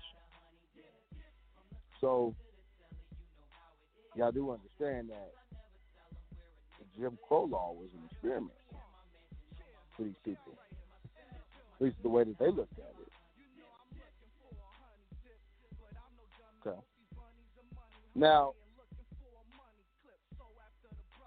remember I told you that the United States is a highly developed racial integrity country, right? They, even to this day. Okay. Asians were racially identified through nationality. Okay. While the mixture between blacks and others were identified and elaborated, right, by race. This is how they first did it. Now, whites were elaborately distinguished by their country of birth. Their mixed percentage referring to parents' place of birth or their mother's tongue, and the only instance of racializing religion. Immigrants from South Asia were combined under the Hindu category, and Native Americans were alternatively ignored and categorized down to the tiny fractions of black and white blood. Now, the experimentation abruptly ceased the 1930 census, which marked the last stage of the period of racial reorganization. And after that year, the Census Bureau perceived only 3 races: white, Negro, Indian, right? 5 Asian nationalities, right? And we just gave y'all those because you got a bunch of different parts in Asia. Okay. Now, it no longer explicitly identified racial mixture, mixed percentage, right? So you had the Mexican race, you had the Hindus, you had different fractions of Indian blood, right? So you had all these different categories, right? And they said, no, we're not finna keep classifying all these different things. We just gonna put these niggas in 2 different categories. Okay. Now the trajectory raises 2 empirical questions to be pursued here. Why is the Census Bureau system of racial categorization so inconsistent and unstable? And why did experimentation in reorganizing the racial order begin to end? Okay, so the answer to the first question, this particular pattern of experimentation focuses on the intention of the internal dynamics of rather the mysterious agency.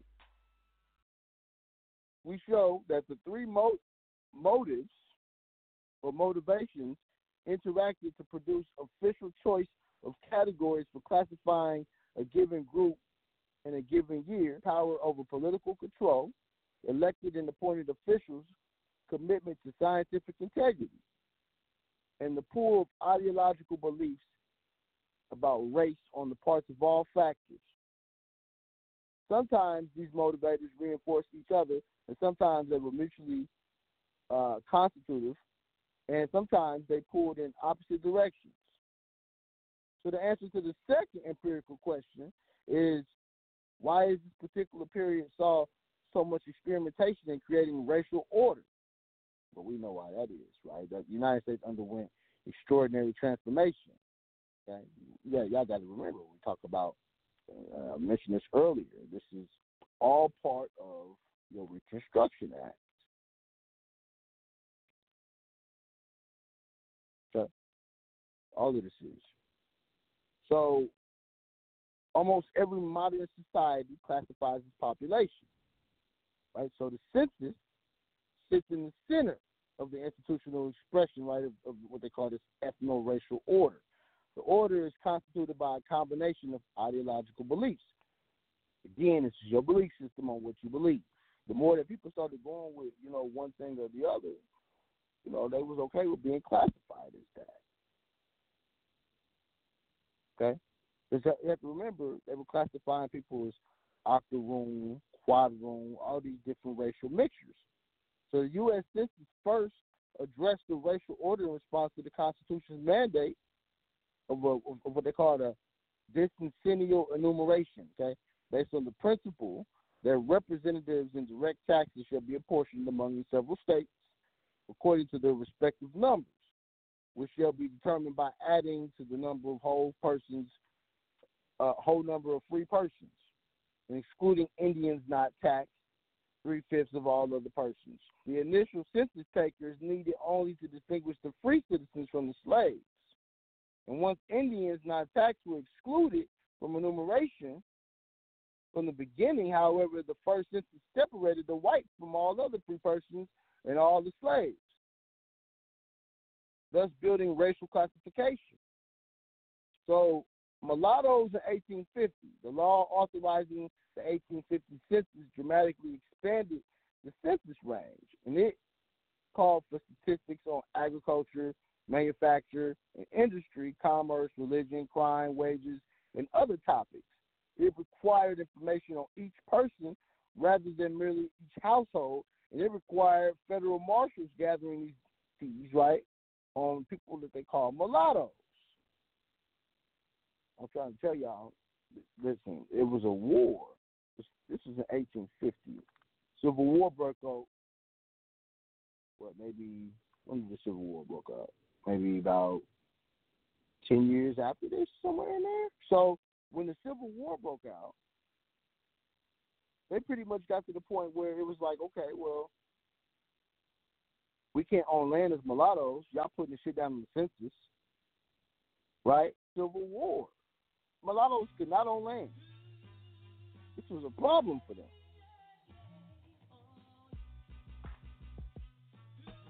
Racial integrity, dog.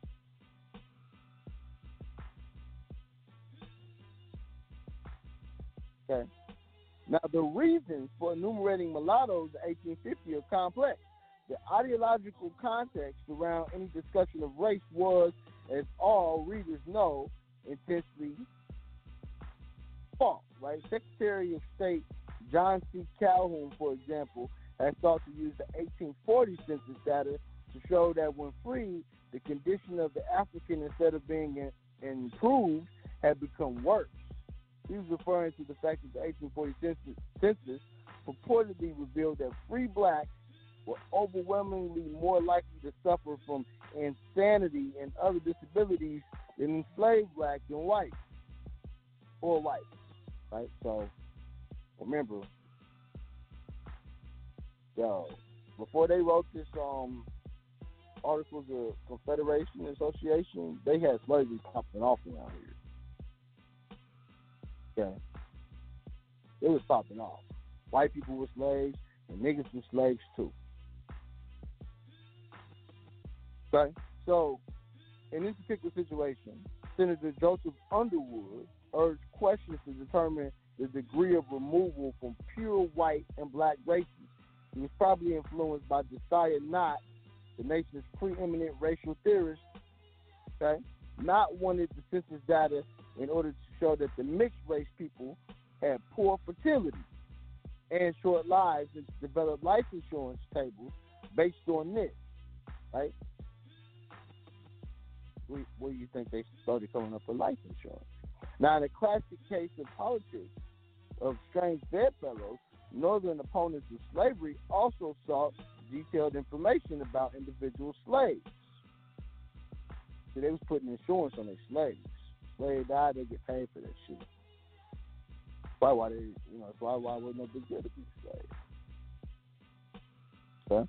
Now, other Southern senators, however, insisted on deleting the question about the degree of removal, along with other implicit recognized slaves as persons with lives and histories, children born to female slaves in the place of birth. Race scholars and abolitionists mixed ideological and scientific desire for more data almost entirely lost out to the politicians. Now, nobles argue that identifying mulattoes brought not theories of polygenesis and the degeneracy of racial mixture into the heart of the American statistical system. Okay? So the debate over mulattoes, right, because it's funny to me because they actually they had a census where they was classifying niggas as mulattoes. And I know quite a few people today who are mulattoes that would tell you if they were black or they tell you they white. They go one way or the other. Okay.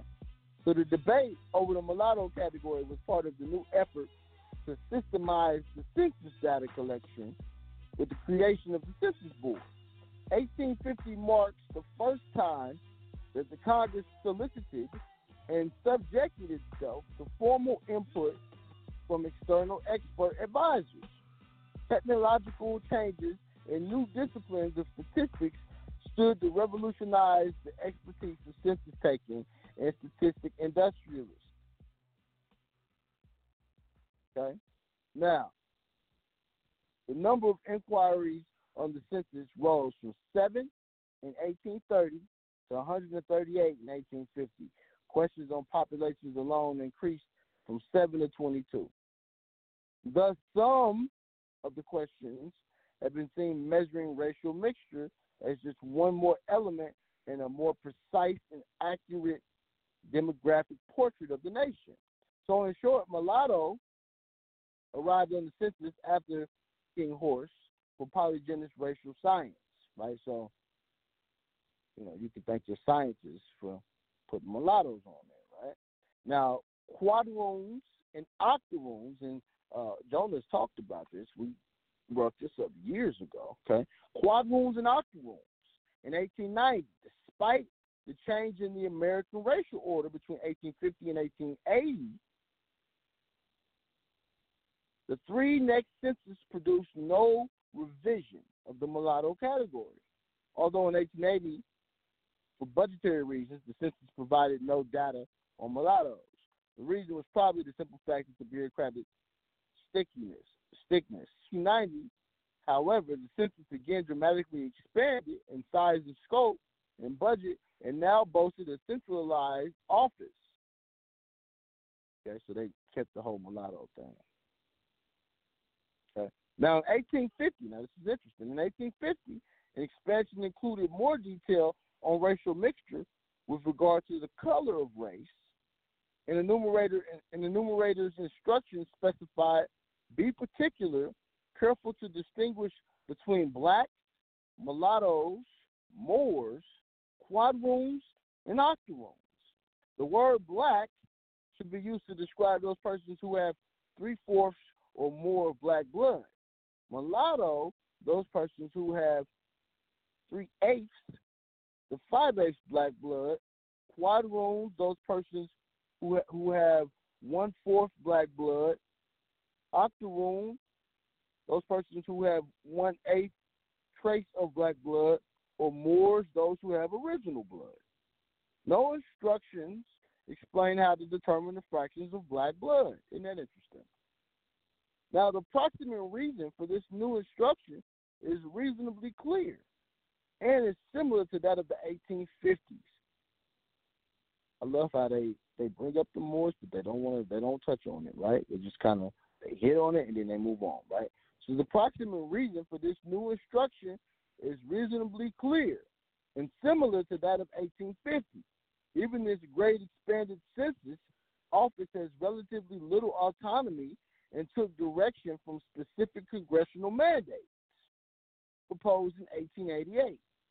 So they gave these niggas instructions and told them to say, go out, find the people with black blood, find the mulattoes, find the quadroons, find the quintaroons, find all of these people. But we're not going to give y'all no instructions on how to do it. Right? This is what they was doing with the census. This is what they were telling census takers up until 1880. Calling themselves, and you had people like W.E.B. Du Bois, right? We had these people who were committed to actually, getting us put on the census under a particular race. This is your agents. These are your Martin Luther Kings.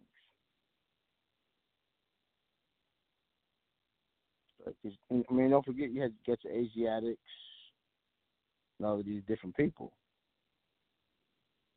Mulatto, the term mulatto was on the census for like 4 decades. Right. So what I'll do is I'll make this read available. Anybody wants to check this read out, it's a really good read. It's very long. We don't have a lot of time. I don't want to spend all night on it. But it's a good read. And I think that it gives us a good insight into what was happening with this whole census, right? So you fast forward to today, and no, they're not asking you today questions like how much white blood or black blood you got. They're not asking shit like that today. But they are asking you today questions like, are you a U.S. citizen? Are you not a U.S. citizen? Right? And believe me, they're not the only ones who ask these questions. You have to forgive me. I'm just trying to read a scholarly article on my phone. I normally read in front of my computer, but I'm not in front of it tonight. So I'm like, read these tiny words. But peace to the gods. Caller number 347-989-0194. We're talking about the census tonight. If you want to holler at me, you got a question about anything or a comment, feel free to get yourself in the call line. I'll text your call-in number, and we'll go from there. We're talking about the census, and I want y'all to really get y'all head around the fact that the census, the Racial Integrity Act, vital statistics. Matter of fact, I didn't even pull that one up. Let's look at that right quick, shall we?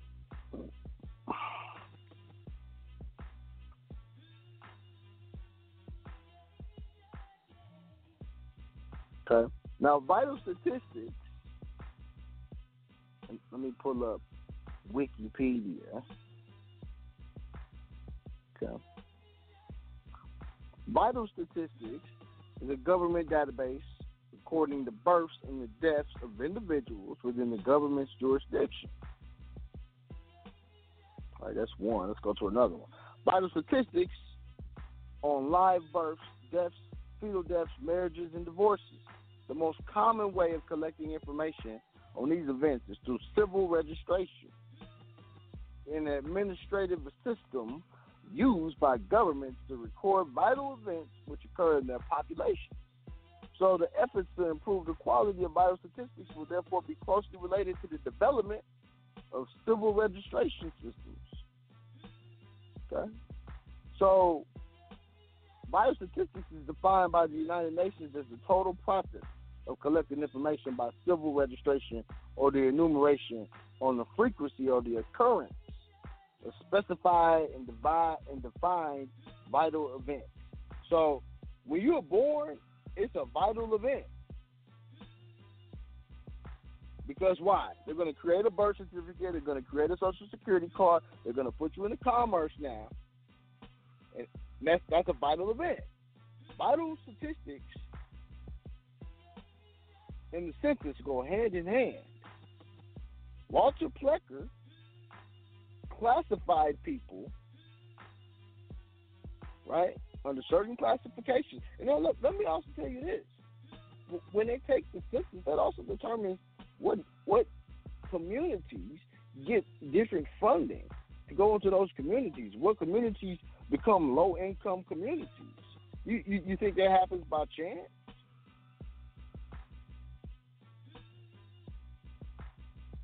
I've said a lot of shit that they would,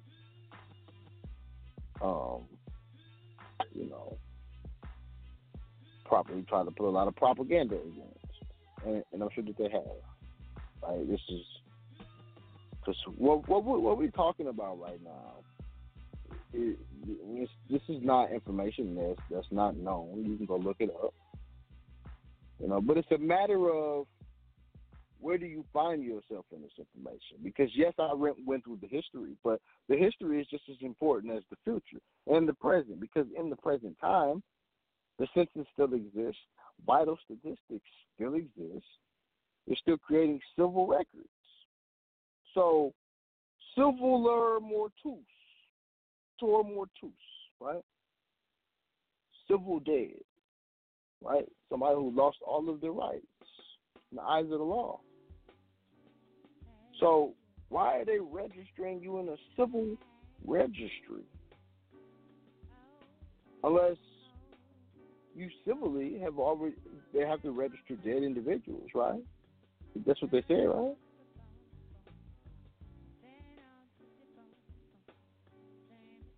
It's interesting. Real interesting.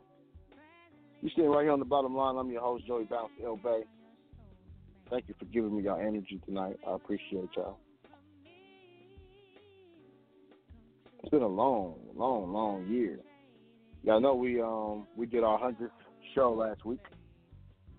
And we'll be going into our first year on the air here with New Evolution come February actually. So make sure y'all come and check us out in Atlanta this upcoming week for our New Year's Money Ritual. Look forward to seeing y'all. All right. With that said, call lines are wide open. We're going to take some calls tonight. I'd like to get your opinion. We can talk about this census thing. When did you take a census? Have you ever taken a census? What about selective service?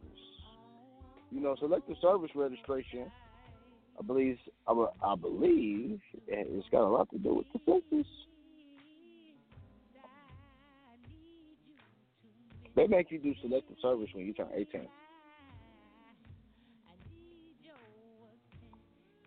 Why did they do that? Ever wonder that?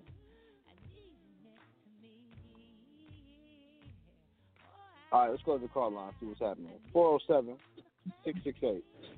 Holla at me. 407-668.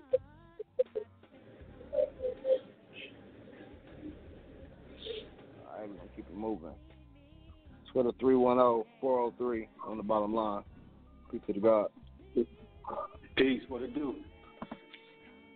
It's all good. How are you? So, yeah, man, I've been, just listening to you chop it up about the census and all that, man. That's funny you mentioned that right before you got to me. I never took a census, man. I'm 40. Yeah. I'll take it once in my life, maybe. Yeah. So that's why I was kind of wondering how they, I know they statistics and all that. They just take that cross sampling and all that. They come around to your house, because that's what they hire the census takers. They've been doing the census the same way for the last 200 years in this country. Yeah. You know? And our ancestors was probably the ones who started that census, because we was probably trying to figure out how many white folks was in the country. Why would you need to do a census of people who are already Aboriginal here? You would only do a census of people who never been here. People who coming into the country. Keep keep track of what's what. Yeah. And this is why they do it every 10 years, and they're about to do it again next year, or I should say the year after next. We're getting close, aren't we? They got to do one every 10 years. So 2020, they're going to do one. They're going to ask you, are you a United States citizen? Just like they asked your grandma or your grandfather, are you mulatto? Are you Negro? Are you black? Are you colored? Remember, Walter Plecker I read the letter, right? You heard the letter, right? He told them niggas is trying to register as Indians and white. Yep. And he put the warning out. He says he told them it's against the law for y'all to register them as that. So that almost makes you think, what's happening today with what we teach? Niggas is trying to register as being Moors on their birth certificates, and they're trying to stop you. Right. Well, and that's kind of one of the questions I was going to ask you. So if they come around and you just on some, no, I'm not taking that, are they just going to automatically, just off of visuals, put you down as black, African American, or whatever? What? When you're born? No, like the census coming around. If they knock at your door and you're just like, no, we're not taking that. Oh, well. Are they just going to automatically put you? Well, I mean, the thing is that, I would only think that they would come around and knock at your door if you're registered in their system. Now, there's nothing, I don't think there's any law that says you have to take a census, even for U.S. citizens, right? So they could put down whatever they want, but that doesn't mean that you signed it. They don't know how many people live in the household, because the census requires you to fill it out. It's not a matter of so if I'm a census taker, I come by, right, and I still have to gather information from you. So just because you open the door, that don't mean that you live there. That don't mean nothing. Right. How do they know that you are Moor or that you're African American until you open the door and speak to them? If you even do that, they'd have to go on to the next house. And historically, I've seen them do that. Yep. Okay. Yeah, I was wondering, because like I said, my entire life, I don't ever think I've never gotten a census mailed to me. I've never had nobody knocking my door. Nothing. Like, yeah. Now, you know what's funny? I got called for jury duty one time, right? So I took a census, and I think this is what happened. I took a census. It was like maybe 2000 and maybe about 2011, somewhere in there. I took a census somewhere. It was 2010. I think it's when they did census, 2010. Yeah, 2010. Yeah, that was the last time I took a census. I believe so. So I took a census, and then I think right after that, I got called for fucking jury duty.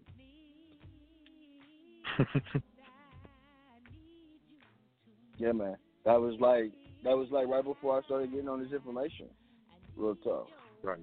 So, we talking about, yeah.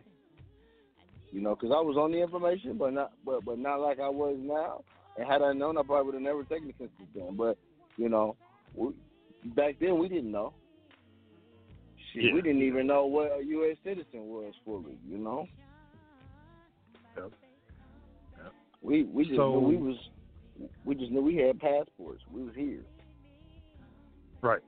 Got that passport. I can get that. What you got? Yeah. Yeah, exactly. So that so say you get a census this year or this coming up year, you in your current situation, your status, how would you fill it out, or would you, or? If I was to fill it out, right, then I would probably go with the question on the census that asked me the fifth category, and the fifth category is not a U.S. citizen, and it doesn't ask non-citizens whether they were in the country legally or not. Right? So it doesn't even ask that information. So now, will I fill one out? No, I don't have a reason to. I don't even need to participate in that. It's not my fight, right? I don't participate in the public controversy. But if you was to participate in that and fill that out, then that's what. And now here's the other thing. Some people say, well, if you fill it out, it becomes part of the record. Then the people can go back and look it up. Well, bullshit. I can go file something in the county and make it part of the record. Mm-hmm. Yep. Exactly. You know why you file stuff in the county, bro? Why is that? Because your ancestors created the counties, right? And your ancestors knew that by creating the counties and making the political subdivisions subservient to the counties, right? That you could have a way to retain your historical information. Like if you see how your ancestors methodically did that with the counties, you'd be impressed, man. We had some very smart ancestors. Knew what the fuck they was doing. Just like the counties, right, got capital accounts sitting in them, where there's millions, sometimes 100 million, sometimes billions of dollars sitting in them capital accounts that you can't touch because you're not in your correct status that your ancestors was in when they left the money to you. Mm-hmm. Pretty interesting shit when you think about it. All of this shit ties in together, man. Yep. Yeah, it is. Now, I heard that one caller on Friday, I think it was, where he asked you the $1 million question about those securities and it being a private person. I peeped that. That's Them was always, I mean, even with those, it's not a big secret, bro. Businesses do them all day long. I just don't go into that shit on the air because I'm not, there's certain rules that you have to play by under the SEC. So certain things I'm not going to discuss. But yes, if you're intuitive enough to understand how the SEC works, you got a business, you can make some money. That's all I'm gonna say. Right. But systems like that are not for the purpose of getting rich quick. Shit like that is set up for the purpose of you being able to actually develop community and build and do things that will give growth back to your community. You understand? Well, and that's what honestly that's the understanding I got of all this information and why we, however many of us that's on it really going trying to get this done, is we supposed to be the ones that's supposed to do that. Once what happens is going to happen, we're supposed to be the ones that get that business and everything popping off after that transition. So, yeah, exactly. Yeah. That's why I'm learning what I'm learning. Yeah, man. I was blessed to walk through the gates and have a lot of shit handed to me, because of the hard work. So we got more work to do, but to tell people, I mean, it's worth the journey. It's not a journey; it's a process. So the process is what it's worth. Let me correct myself. It's worth the process. Oh yeah. Straight up, man. Yep. Now, real quick, when you started talking about the counties, that made me just go back to something I was researching the other day. I was kind of looking up my, straw man's last name and all that, and it led me to this thing out of Virginia. It was like House of something. It started with a B, House of something, and it was talking about Virginia and how House of Burgess. Yeah, that's it. Yep. Yeah, Burgess. And it went to Virginia, and they were talking about how at one point they had some kind of famine or something happened one winter, and then, you know, they call them Indians or Native Americans came in and, like, killed a bunch of them the next winter, and then the winter after that they had another, you know, famine or something. And so basically the people back in England, like the crown or whatever, was like, yo, they fucking up, and they revoked it, and they took Virginia back and put it up under the crown back then. And so I was kind of wondering about that. They said they revoked their charter. The Virginia company got their charter revoked, and it went back under the crown. Yeah. And I thought that was kind of interesting because they got county. Yeah, then went under common law. Yeah, and they got counties out there. Like, they got Prince William's County, Prince George's County. You know, Prince they got George, yeah, PG County. Yeah, that's funny you asked me. I was thinking about that the other day, actually. Yeah, so like PG County, right? It was a county of the crown, right? So they was establishing counties too. Yeah. Oh, man, all of this, man. Listen, bro. The residuals of what happened is still playing out today, and people don't even realize it. Yeah. Yep.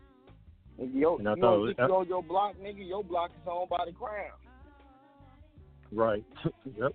And then it also made me look at a lot of the cities, well, not a lot, but a few of the cities out in that whole area, like from Baltimore down to Richmond. Like, you get these cities that they're within a county, but they're not part of the county. Yeah. Richmond is Virginia's like got 7 cities. Yeah, you got Richmond, Hampton, Norfolk, Suffolk. What else am I missing? Richmond, Hampton, Norfolk, Suffolk. What else am I? Newport News. Portsmouth. Portsmouth part of that or not? Yeah, I think Portsmouth and Newport News. Yeah. Those are your 7 cities. Those are your 7 cities in Virginia, and then you got counties, and you got Hampton, city of Hampton. You got Hampton County.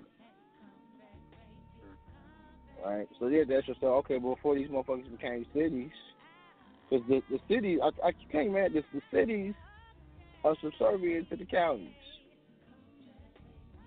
Yeah, but see, and that's the point I was bringing up is like for Baltimore, for instance, like you got Baltimore, and it's right in Baltimore, it's right in the middle of the county, but it's not part of the county. Like, it's its own Baltimore City. Like, it's separate, completely separate from the county itself. It's like the same thing here. You got Kansas City, city of Kansas City, and then you got Jackson County. And people who work for the city of Kansas City, actually, their checks are cut by Jackson County because the city is subservient to the county. The city actually works for the county. It's like in there. Yeah, that's what I was. Yeah, man. It's a trickle down effect, dude. That out. Yeah, this is the trickle down effect.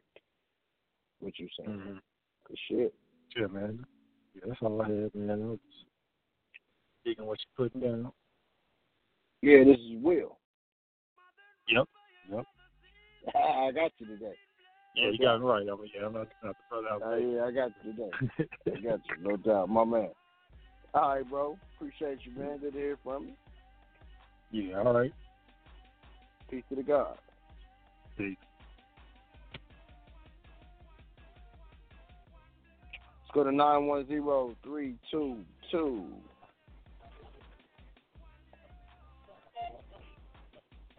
910-322. You. All right, moving on. 215-617. 215-617.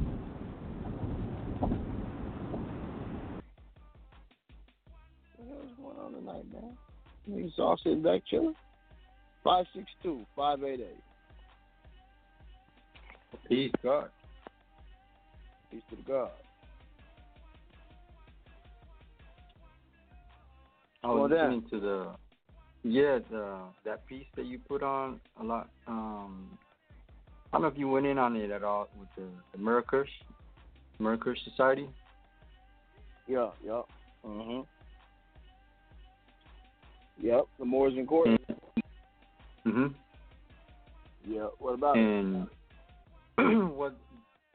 Have you ever gone in on like the errors in it or Yeah, the I have steps in it? before.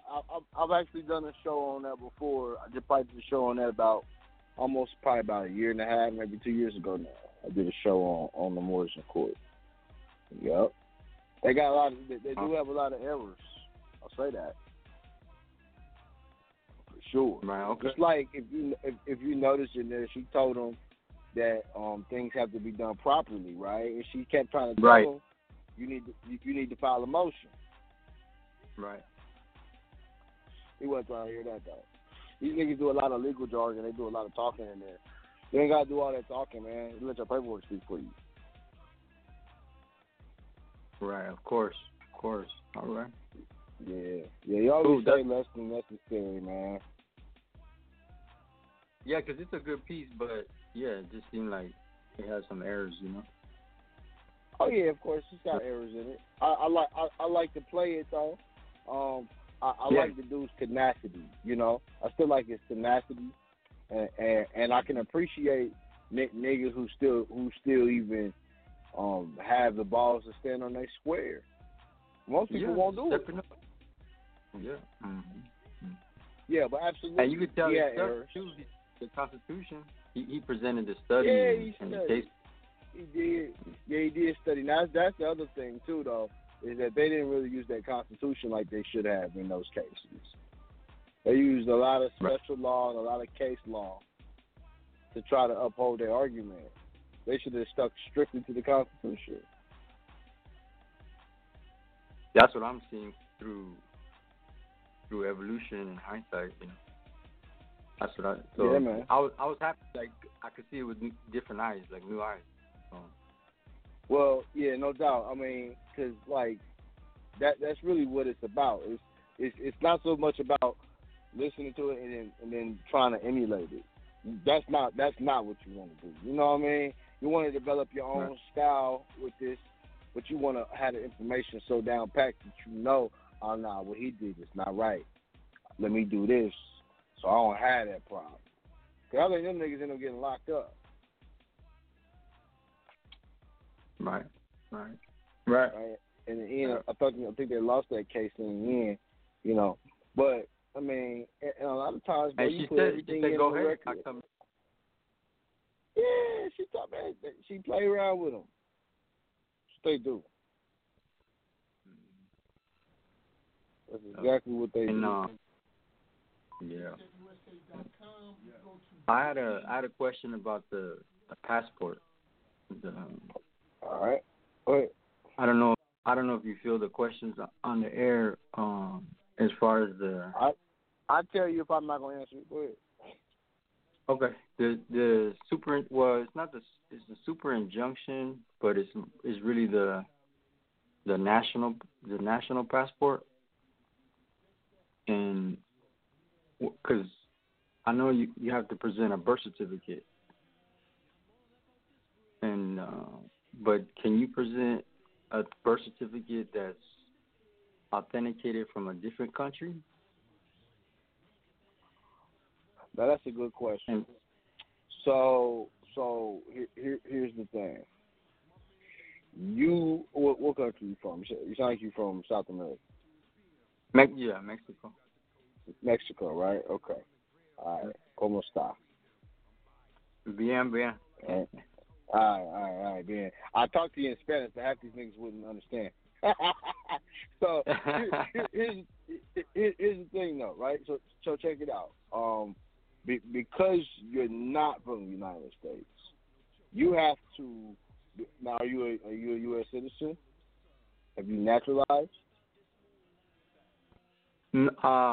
Well, they have like expired visas. Expired visa kind of thing. Like now they're kind of expired. Something like that. So you got a visa. That's expired. So the main issue that you're gonna run into, right, is and here's what we figured out is you can always try to apply because you are an American. Right. But you're just not what they call a North American. So they don't want to give it is North American too. I mean, that's technically true. That's technically true. But they have these invisible borders, right? And they want to say that that's South America, or whatever, right? Central America or whatever. But here's the thing: the issue that we've had, and you may take note of this, is that they won't allow you to get a national passport the way you want to get it. You have to come in as a national of your own country first, which you are, right? Which you haven't relinquished that. So you get your own country to recognize you as a national, and then they will recognize you as a national when you do that process here. Right. You see what I'm saying? Oh. So yeah. So not a Mexican citizen, you're a Mexican national. National. Oh, okay. Gotcha. So you need to correct this status there, and then they'll correct the status here. That makes sense. Okay. Yep. Well, yep. And then that's how. Unfortunately, that's how it has to work when you're not born here. Because I had a couple cats in Jamaica I was working with, and that's the solution we ended up having to go with. But it worked out. They were able to get the national passport. Not from here. Oh, okay. They got it over there. Not yet. Yeah, they got it over there, but not yet over here. And they give you a hard time getting that passport over here, man. People think that's easy. That ain't no walk in the park. Y'all have fun with that. That ain't no walk in the park, man. You know? Oh, really? Yeah, that ain't no walk in the park, man. Me and they I give you like a test, man. Well, yeah, they test you with everything, just like they test you with the birth certificate. They test you, of course. They test you to see if you know who you are, if you know what you're doing, if you know what you're saying is correct, if your documents are correct. They test you. It's not a game. They don't treat it like a game, and you shouldn't either. That's what I tell people. You know, because here's the thing, they're not playing with people's lives, right? They're not playing with your life when they lock you up and give you 15 to life. You see what I'm saying? Right. So right. You shouldn't be playing when it comes to identifying who you are versus who you're not, which makes a big difference when it comes to even situations like that. You see what I'm saying? So it really does make a difference. Because see, I want you to think about it like this, right? You're a Mexican national. Let's say you was to commit a crime here, and they wanted to lock you up for committing a crime here. Well, as a U.S. citizen or a Mexican citizen that came over here and got a green card, all of that gives them jurisdiction. You see? Right. What you want to do is eliminate the minimum contacts that you have with these people. You got every right to be here, just like anybody else. Native to the landmass we call Mexico in America.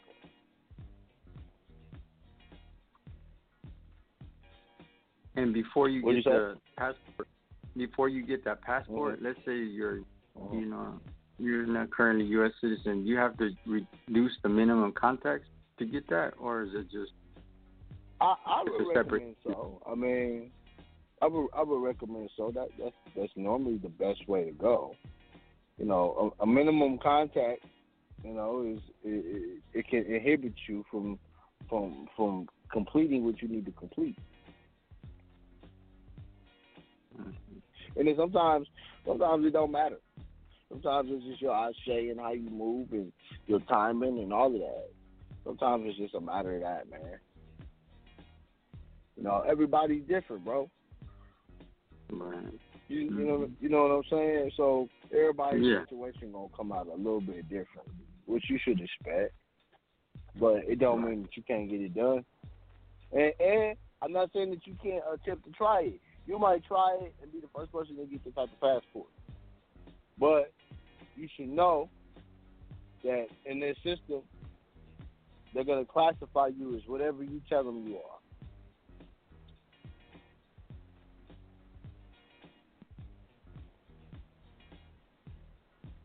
Understand? Yeah. And that's how these people move. Whether we talking about the birth certificate, the passport, anything else. Yeah, we live in a time, bro, where they're going to allow you to tell them who you are. They're not taking guesses no more. They can't afford to. Assumptions make asses out of you and me, right? No more assumptions. Government, by 2020, says we're not assuming no more. We're going to start asking you niggas directly now. You know? And they already it's a liability. Yeah, but they still assume. They're still assuming that court. Of course, it's a liability, but they still assuming in the courts that they assume that you're a U.S. citizen unless you make a presumption that you're not.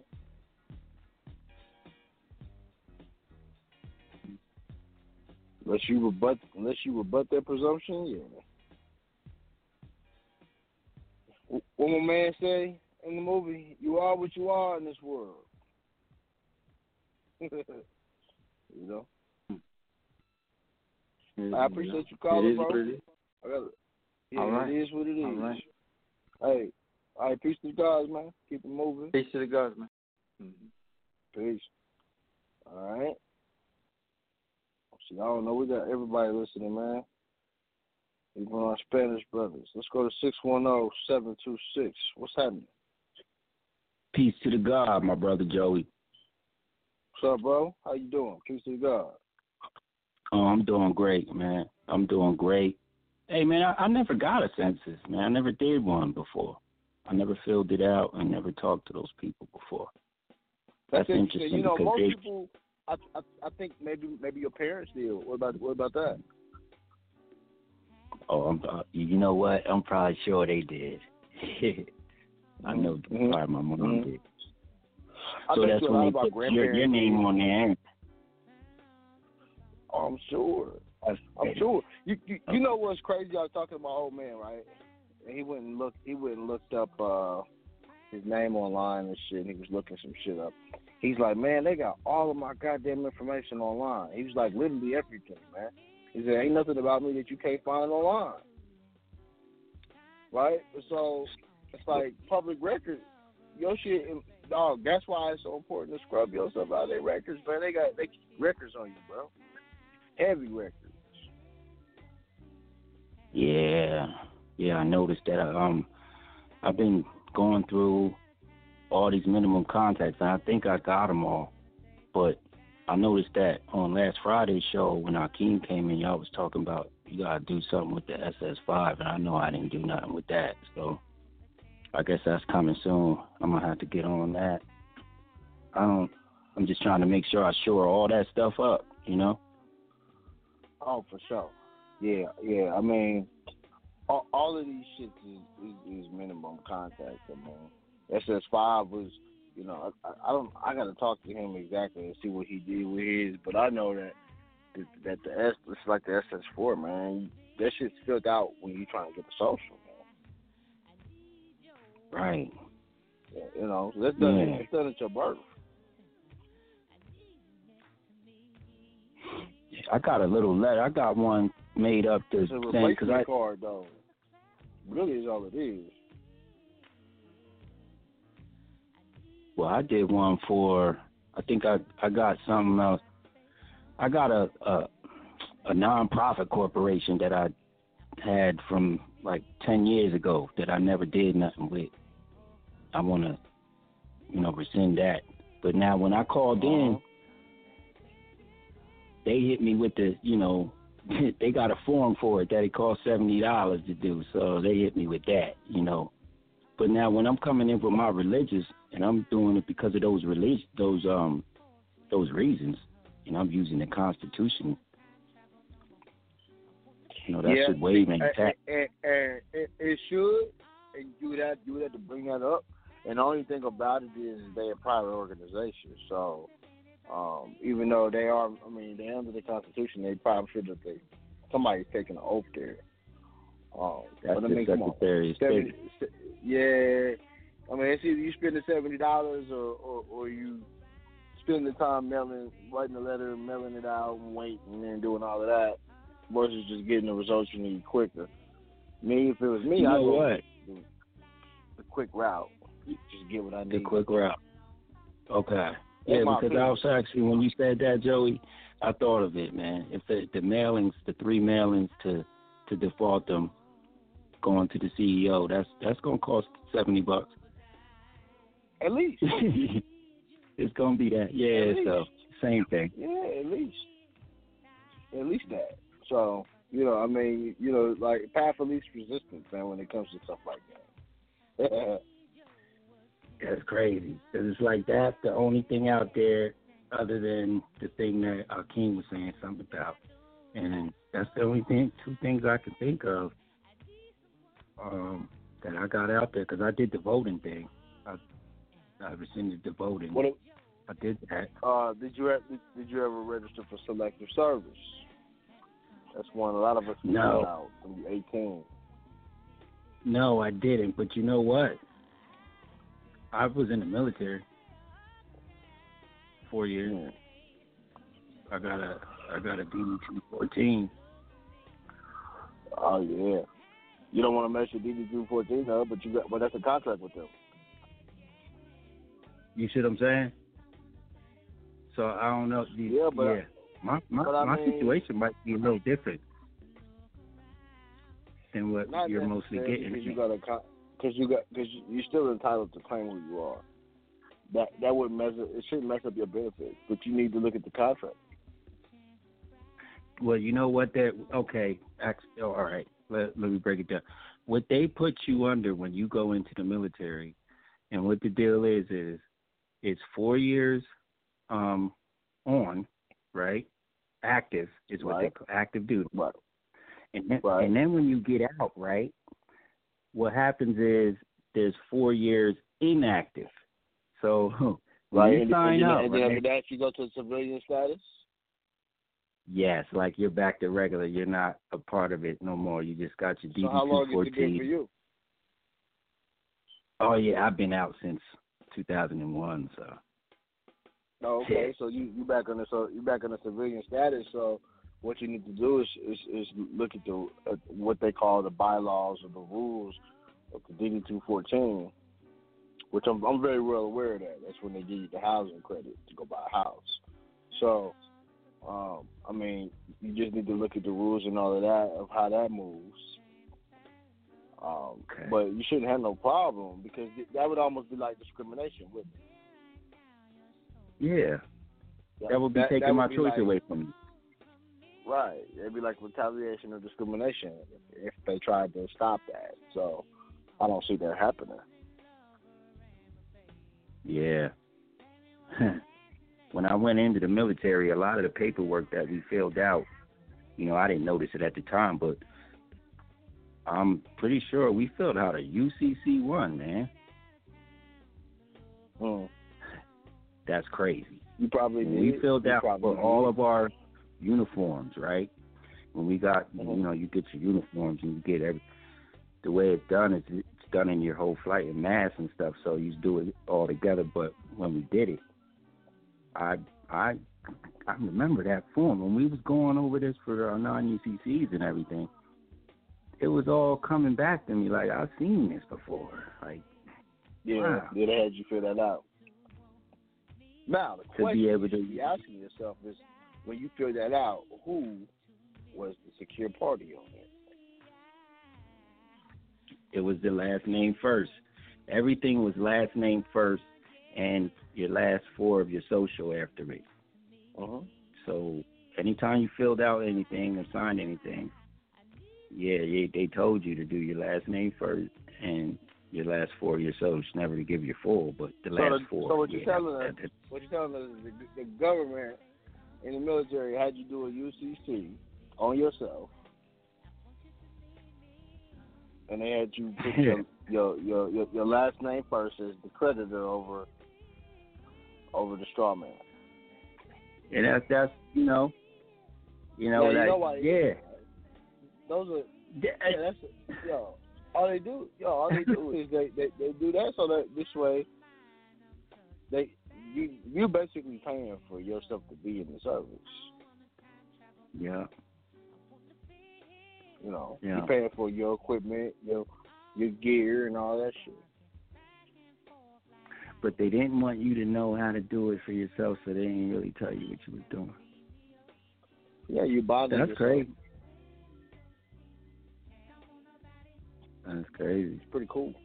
These are the same forms and stuff that you use to, right? Because it's crazy. These are the same forms you use to handle your estate and handle your stuff if you were your own person. That's right, crazy. Exactly. Yeah, man, it's funny because I'm not. See, here's the thing. I'm not surprised that the government would even make you do that, because what we're talking about are bonds, war bonds, government bonds. You got to bond the people that's going to war. You don't think if a nigga dies right at war, they don't get insurance off of that, do you? Well, yeah, that's how that works. Without saying all that, yeah. Because I mean, it's true. It's commerce. If a soldier passes away, if a soldier passes away, there's insurance on their life. So maybe your family's got life insurance on you, but the government has insurance on you too. Yeah, they said I watched the movie. The dude Michael Moore, he got a movie on that. It's called Capitalism, and he breaks down that very subject. Now he's breaking it down with the companies like Walmart and stuff. So, if they're doing it, if it trickled down to the regular companies being able to do it, then you know where it came from. So. Yeah, man, it's just wild. I wanted to holler at you about that. Oh, and then one more thing. Do y'all have anything in y'all state called, like, Real ID coming? Real ID. Like, did you going to need that for your passport or to get into man, I ain't hear nothing federal you said. I didn't hear nothing you said. They dropped me, bro. I got dropped. You got to repeat that. Started getting into that info, man. They dropped me. So you know how it be.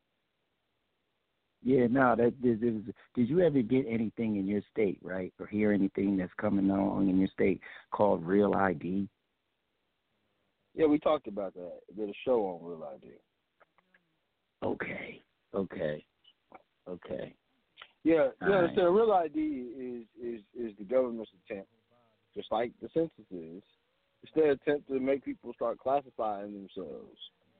They're like, look, we can't classify you, so we're gonna make you classify yourself, and then we're gonna make your state give you government ID. So you're either gonna get ID. So like in Missouri was one of them states that had opted out for a couple of years, and then they started putting stars on the ID. So now all the IDs got stars on them to show that they're government compliant. They're government IDs. It's federal ID. You can travel with whatever you want to, really. Nobody got rules on that. You travel with whatever you want to travel with. You just, when you decide to travel overseas, you don't need a passport. If you want to fly. If you want to fly. If you want to fly. And it seems like all this new stuff that's coming about how you have to classify yourself and everything like that. It seems like that works in our favor, man, because we're sitting here really classifying ourselves. Yes, absolutely it does. Yeah, absolutely does. But see, the thing about it is, and we keep going over this, right? That they want people to classify themselves. You got Trump who wants to get rid of the 14th Amendment. I mean, you start looking at things, you're like, man, they really are trying to bring this republic back. And they're trying to give people an opportunity, just like when So when we had a republic, you had people who were slaves, people who wasn't slaves. See. Yeah, you can't run with no lies forever. You're gonna have to slow down and let that catch up with you a little bit. You know what I mean? You can't just run with that forever now. And your own choice, man. We all got choices, though. You know. Mm-hmm. Yeah, man. It's always great talking to you, man.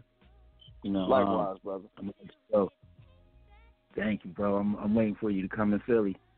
And oh, no doubt. I'll be out there soon. I'm coming up. I'm gonna be there for you. So, with that, I'm gonna yield the floor, man. Peace to the God. All right, peace to the God. All right, let's go to 773-569. Say peace. 773-569. Ooh. Oh, that's you. I'm gonna come back to you. Hey, 773. how you doing, young man? All right. Yeah. I'm fine. I'm great. Fantastic. Just listening to the show. Yeah, I was liking what you was talking about earlier with the United States and them asking us how to sign our name and stuff. I mean, what did you say about are we U.S.? Yeah, because I see that question more now. I never paid attention to it, child. Now I see that. Now, I don't know how to have you answer taken that. the census? I haven't took that You thing don't know, in years. you don't know how to answer it. Well, are you a citizen? No, I don't think so. Not 2018.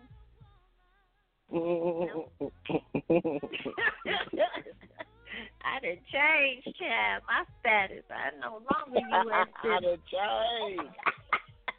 Yes, indeed. They don't make them songs for nothing. No, they don't. No, they don't. Yeah. Yeah. So what's going on? What's on your mind? You got a question?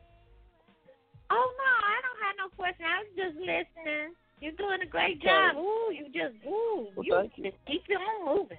Yeah. All right, I thank you. I appreciate you. Thank you for your energy. Yes, peace to the God. All right, peace to the God. You know, I had a great grandmother who used to sound like her. She had that voice like her. Couldn't mistake it. 562-588. Peace to the gods. Peace. We were talking earlier. You got around to I had another question. I don't know if I could. Okay, go ahead. Ask you. It's about the notary. I got something notarized. And it was actually an online notary. Like I'm in Cali, and the notary was from Virginia, and it was like via the internet, or whatever. It was like a live session. They notarized it for the postal, the iPostal. So there's a few states, I guess, that can notarize any other state. Yeah, documents for you. There are a couple of states. But check this out, right? I would think that it would almost be all states, even though it's not like a well-known fact, because you got to remember that you got full faith and credit across the United States. That's what I was going to ask you. Yeah, which means that it's applicable throughout the entire territories, which is all of the countries that we call the states. I would think, right? And it makes sense, right? Because if you do something, if you do something and you send it to the government and you got it notarized, they'll take note of it. Why? Because what's a notary? Yeah, notary is a witness to the Constitution, or officer of the court, or there you go. Sure. There you go, my man. There you go. Officer of the court. That's what a notary is. So anytime you use a notary, you're having an officer of the court stipulate the facts. So I would think that anywhere in the 50 states would be cool. And you said you did yours through iPostal? iPostal, yeah. Yeah, cool. When they were trying to verify the address and everything, they wanted to. I was a little confused about that too, because I know how we're trying to stay in the private, but it seemed like, it was a little public that the post office was trying to get an address. Yeah. Oh, the post office? Post office or iPostal? iPostal, but they make you fill out a form that. Oh yeah, it's other services that you can use too, though. They ain't the only one. Okay. What you need to do is get you what they call a private mail courier. Private mail courier. All right. So, matter of fact, I think, if I'm not mistaken, I think the next brother that's coming on, I think I'll ask him when he comes on. But I think that he found one. I'll ask him to shout it out. Okay, so when they do ask you for because Akeem kept, for the last couple of years, he's been talking about iPostal, but is it because did it change? Or, because one time I asked No, him, you can still use iPostal.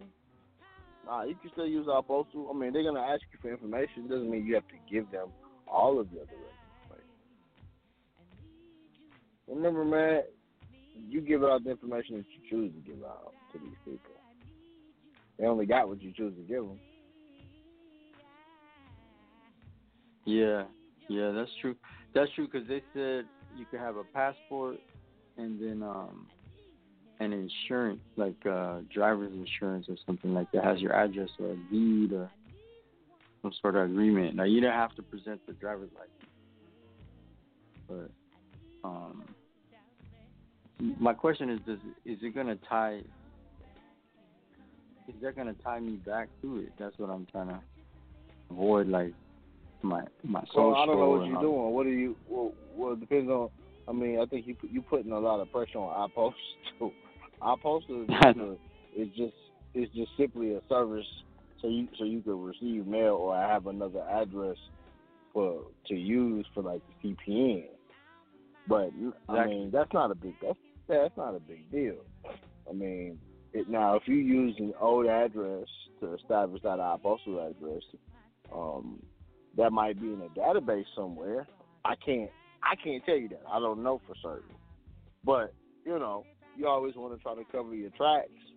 So, you want to try not to use an address that's associated with your old address when you are establishing things like that, just to avoid that. Right. You see what I'm saying? Yeah. All right. Sounds good. All right, Mama. Thank you. Peace. All right, let's go to 225-324. Peace to the God. Peace to the God. Hey, ain't you Peace got to the postal service? Well, I got a private mailbox. All he got to do is Google in his city a private mailbox, and something should pull up. So that's what I did. And that's what I used. Cool. Yeah, man. So what's going down? Not too much. How you doing, bro? Oh, I'm good, bro. Appreciate it. I ain't no complaints. Yeah, that's good. Yeah, man, my girl got a birth certificate back authenticated all the way up. Oh, that's what's up. Yeah, she excited about that, trying to make another move. She about to get this other little business, trying to get this business going. She do this hair oil to make your hair grow. Natural herb she use. Yeah, she do that. Yeah, we about to get off into that. And we've been watching your webinar, the tax exempt business. Oh yeah, yep. Yeah, we've been watching that. I'm gonna hit you on the private. I got some more questions about that. I know you ain't got it in front of you. But okay, no problem. Yeah, we've been checking that out. Now got my car all the way in the trust. Got all that straight. Oh, okay. That's what's up. Congratulations. Yeah, man. Man, when I first started sharing this information with my mom, she used to look at me crazy. But when I showed her about the trust, I got my car in the trust. She was excited, you know. So she started to my mom started to understand a lot more about it. Yeah, man. And people around you will. It's just a matter of you got to be that anchor to show people, man. That's always a good feeling. Right, man. It's a good feeling to ride like that too, bro. I appreciate you, man. I ain't lying. Oh, for sure, bro. No doubt. You earned that. Yeah, man. You know, I appreciate that. You did all the leg work. Right. Oh yeah. Appreciate it, but yeah, man, I came in a little late, but I never filled out no census either. The census, I never did that myself. Right. Oh yeah. Mm-hmm. Yeah. A lot of people. I don't think a lot of people ever filled out their census. Interesting. Right. I mean, I have received it in the mail, but I ignored it. You know what I'm saying? Right. Threw it in I think I did. I got throw it in one the time trash. I ignored. Yeah. You know, I mean that happens. Right. That's all. You know, that's the interesting thing about. Let me see here. How many censuses have I been to? 1990, 2000, 2010. So I can remember 2 censuses that came in. I think one year I threw it in the trash. Right. But I threw mine in the trash. I didn't even deal with it because I knew one thing. I wasn't putting no black African on there. You know what I'm saying? Oh, wasn't doing that. So yeah, I threw it away. You know. That was before I knew about the information y'all was bringing. You know, if I knew about y'all information back then, I would have filled it out. Told them exactly who I am. You know. Right. Exactly. Uh-huh. You know. Yeah, man. No doubt. But good show, man. I'm gonna have to go back and re-listen to it. Yeah, no doubt. I caught it in the middle. Y'all always go back and listen to all y'all shows. But yeah, man. Man. By the way, all of our shows are on podcast. So if you got podcasts on your phone, you go in there and download all of the replays. Somebody asked me today about that. So that's what's up, man. Appreciate you, bro. Yeah, it's all good. I'm gonna try to hit you up sometime this week on some other stuff about that tax exempt business. Okay. Because I know you ain't got your information in front of you right now, but I'm going to get with you sometime next week. No problem. All right, man. Appreciate you, bro. I'm going to yield the floor. Talk to you soon, bro. All right. Peace to the God. All right. Peace to the God. All right. Okay, let's go to 310-403. Peace. Bruh, I had to come back in. But real quick, what's up with that podcast, man? I still, to this date, I got an iPhone for my work phone. I got an Android phone for my personal phone. I can't get y'all shit on podcast. Man, somebody else said that too, man. I cannot get it. It's on the podcast. That's crazy too. I'll tell you what. I'll hit you after the show, man, and send you a link. I tried the links, all that, man. I don't know what it is. I don't know if they blocking me or something, but yeah. But the best way to do it, what, you got an iPhone? I got both. I got one for work and I got one for my personal. So I tried it on both. I can't get it. What you do is you go to the blogtalkradio.com homepage, right? Backslash what is it? Blog Talk. So it's blogtalkradio.com / New Evolution Radio, right? So you go to the homepage. when you're on the homepage, you got to click the little purple icon. There's a little icon, and that icon should take you, if you're on your phone, it'll take you to the podcast show. That's the one I tried that. For real, I don't know what it is, man. I'll keep trying, but yeah, I tried that. I tried that on both the phones. I done tried like 3 or 4 different podcast apps, all that, man.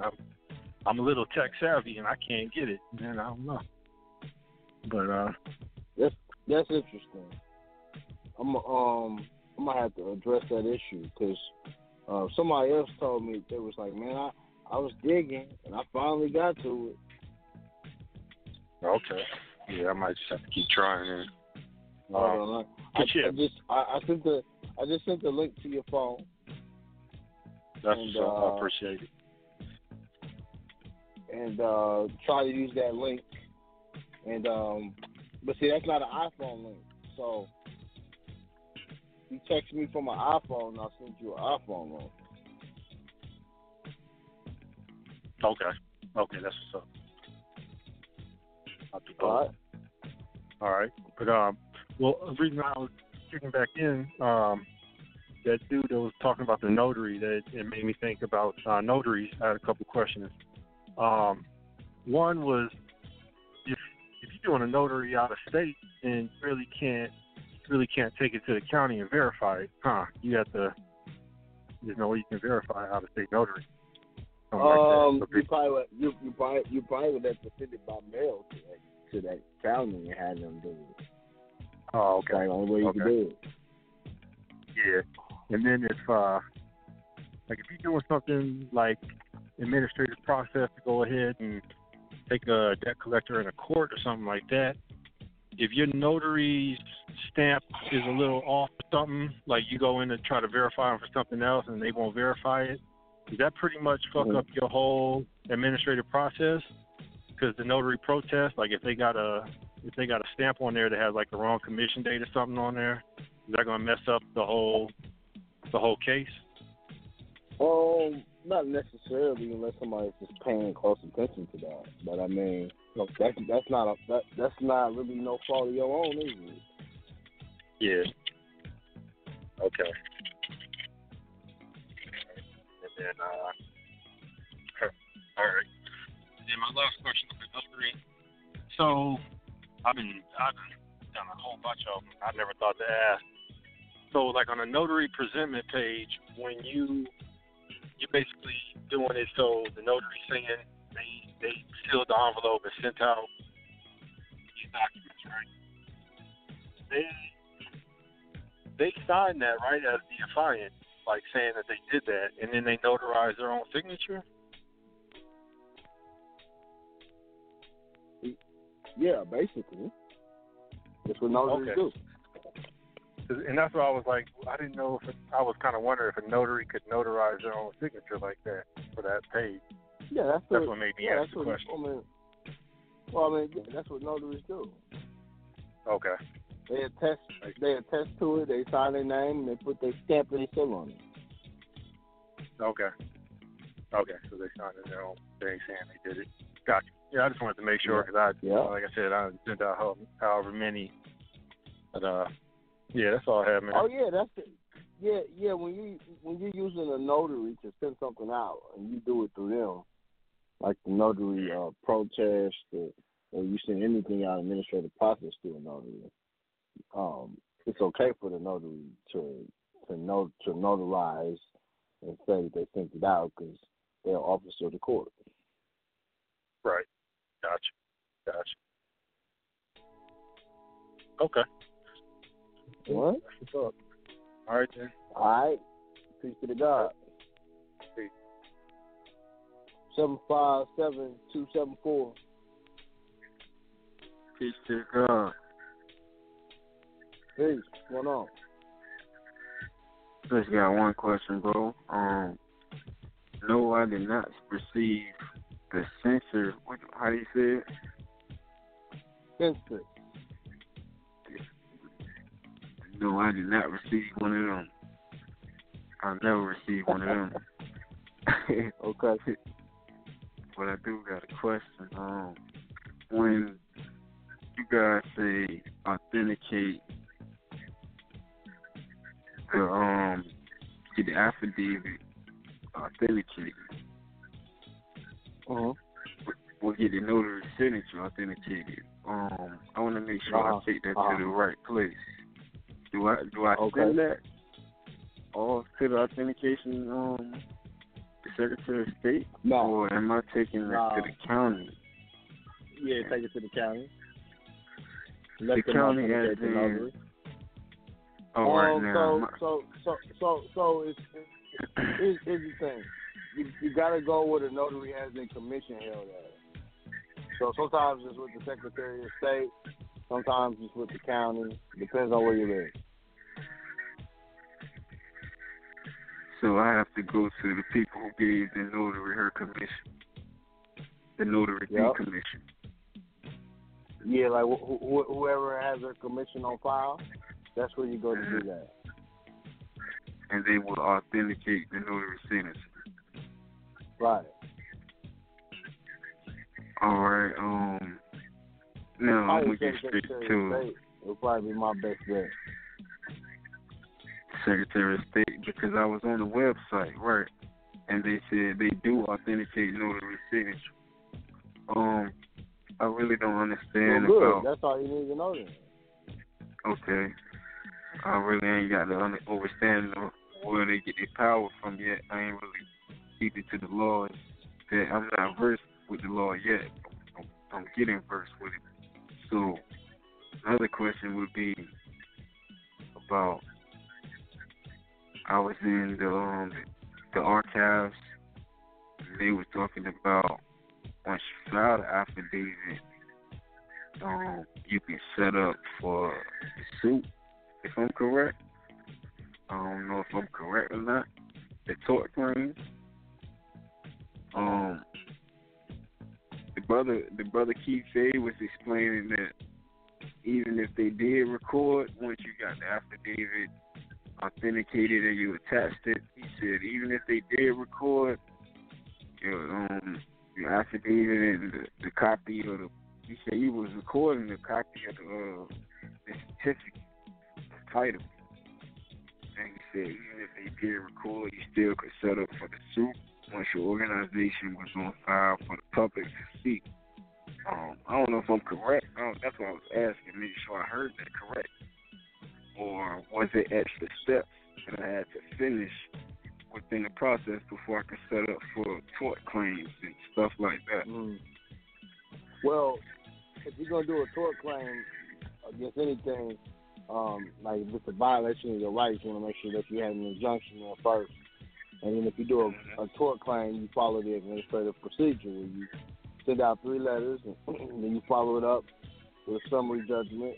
And then after that, you go into a complaint.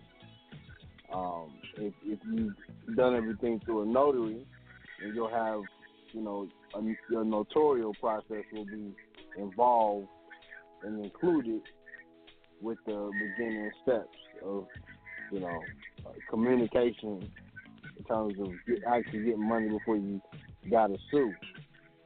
Now, if it's equity against, like, you trying to sue like the police or something like that, then we talking about their bond, and now we talking about hitting their oath and, actually going after the actual insurance company. So that's a whole nother situation.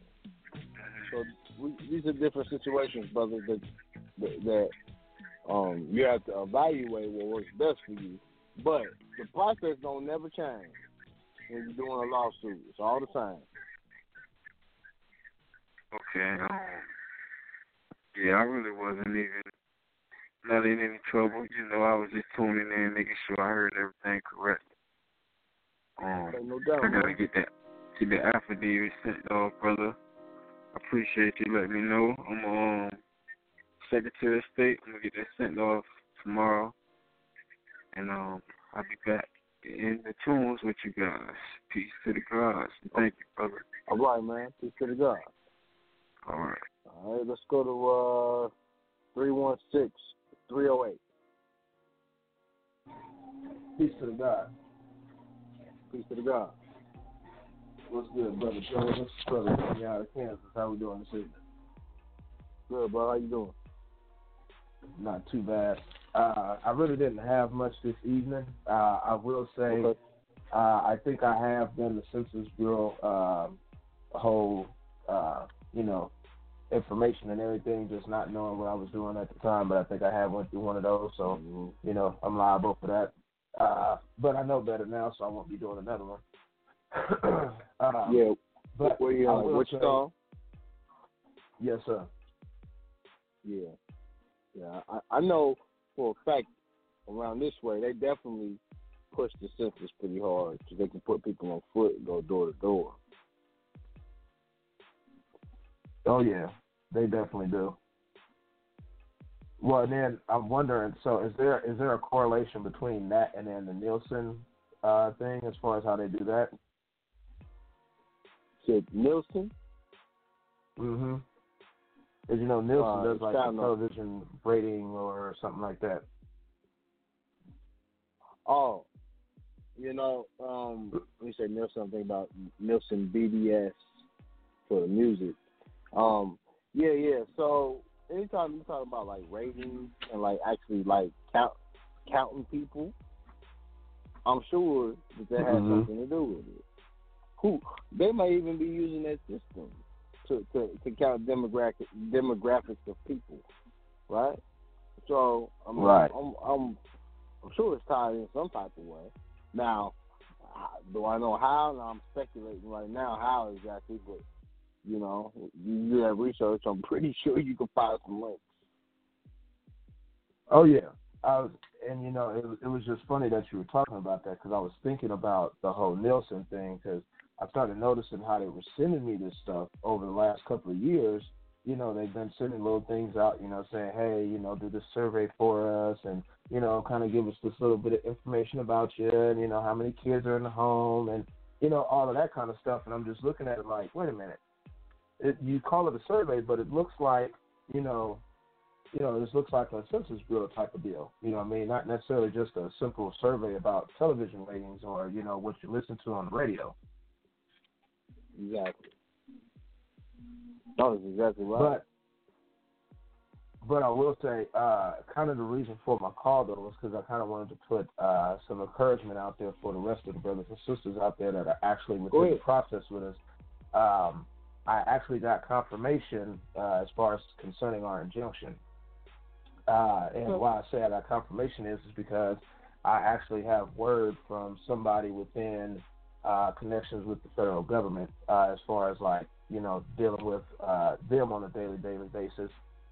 They basically told me, because I've already started my process, which I'll have my process finished Friday of this week coming up, but they told me basically that what I'm doing is exactly what I'm supposed to be doing, and I'm supposed to do it exactly how many times that I'm actually doing it. So for all those out there that don't believe in the injunction, that don't think that it works, it does work, so get it done and hurry up and do it. And you said somebody told you that it's what you're supposed to be doing, and what else? It's something that you're supposed to be doing, and you want to do it the way that you guys teach us to do it, as far as with the administrative process and everything, as far as how we do it. So exactly how y'all teach us to do it is exactly how it's supposed to be done, and it's something that we're supposed to be doing. And this is basically kind of straight out of the horse's mouth, because this is a direct connection with the federal government that I'm talking about. So it's supposed to get done, y'all. So y'all need to get it done. Yeah. But I just wanted to put that out there and kind of encourage everyone. That's what's up, bro. That's what's up. I think a lot of people, it's a lot of people that sleep to the information and people that are still waking up. So, we're slowly getting around to more people, So, it's thankful to be able to reach more people. But thank you for dropping that, bro. Oh, no doubt, bro. I just wanted to, I felt like I had to put that out there because I think some of us are kind of getting caught up with some of the information and kind of taking in too much information instead of just doing like how kind of what Jonah says as far as just, just start doing things. Don't just try to know everything, but actually start doing some stuff. So that's one of those. Exactly. Focus in. Yeah. Most definitely. So I figure I'll give that encouragement to everybody, man. Just go ahead if you can get the ABC done, get the injunction done, and if nothing else, get that done. And then go back to learning again. But you gotta get it done at some point, people. Yeah, you definitely gotta get it done, man. That's what's up, bro. Thank you for that. Appreciate that, man. No doubt, Brother Joey. I'm gonna go ahead and yield the floor at that point, brother. Peace to the guys. Okay, bro. Peace to the God. Okay, let's go to 407-668. On the bottom line. Joey, what's up, Peace to the God. What's happening? Ain't not much, man. I want to say, first off, congratulations. I didn't get to tell you that, man. That's the realest shit ever, man. Congratulations. You and our kings. For real. Oh, yeah. Thank you, bro. All that teaching, man, that came through. That's real, man. Y'all done, shit. You done definitely inspired me. Crazy, bro. And definitely inspired me and give some truth to power, man, just to wake us up, man. And I've been on my mission, as you know. I want to just throw in a little, I'm not done with my case, but getting a lot of leeway. I just wanted to come in and drop some game for the people. Oh, yeah. So give me an update. Okay, so, I told you just a quick preview. I went into court and they was trying to railroad me. Oh, you sound like a sovereign. I heard this before. I'm making a plea for you. Talking to the prosecutor over me. Objection, you can't do that. Oh, well, I'm just going to do it anyways. So read a hearing. He ran through it. He said, denied all my motions. So now we're on the third meeting. The third meeting was the pretrial, which I told you about. That was last week. So I go to pretrial. Right. And for everybody listening, I'm just going to tell you, to my family, hindsight, get you a court reporter. It changes the game. Just telling you. Check it. So I get my court reporter. He's there. I'm there. Whole courtroom was packed full of lawyers, Joey. So they had lawyers getting their motions heard and pretrial done first. Then all the slaves were outside the room, right? So it's 40 people outside. Yeah, because you got to take the elevator all the way upstairs, right? And then they keep everybody outside. Oh, yeah. Everybody was in the courthouse, but outside the courtroom for that judge. Right. So they locked the door, and they just said only attorneys. So I knock on the door. I'm all dressed down. And I got my notebook and everything. So they let me in, right? And it's nothing but attorneys in there. You couldn't even walk in the court full. So all the attorneys hear their cases. He's hearing one by one. They're lining up literally. And they're just going through one by one by one. Oh, murder trial. Oh, what you want to do? Oh, you want to plead? Boom. Next. He's just going through. Boom, boom, boom. I'm like, oh, shit. So I'm taking notes in the back with the other lawyers. Sitting next to other lawyers. And I'm taking notes of how I'm approaching. So he goes through all the lawyers. Then I hear him say, where's my pro se litigant?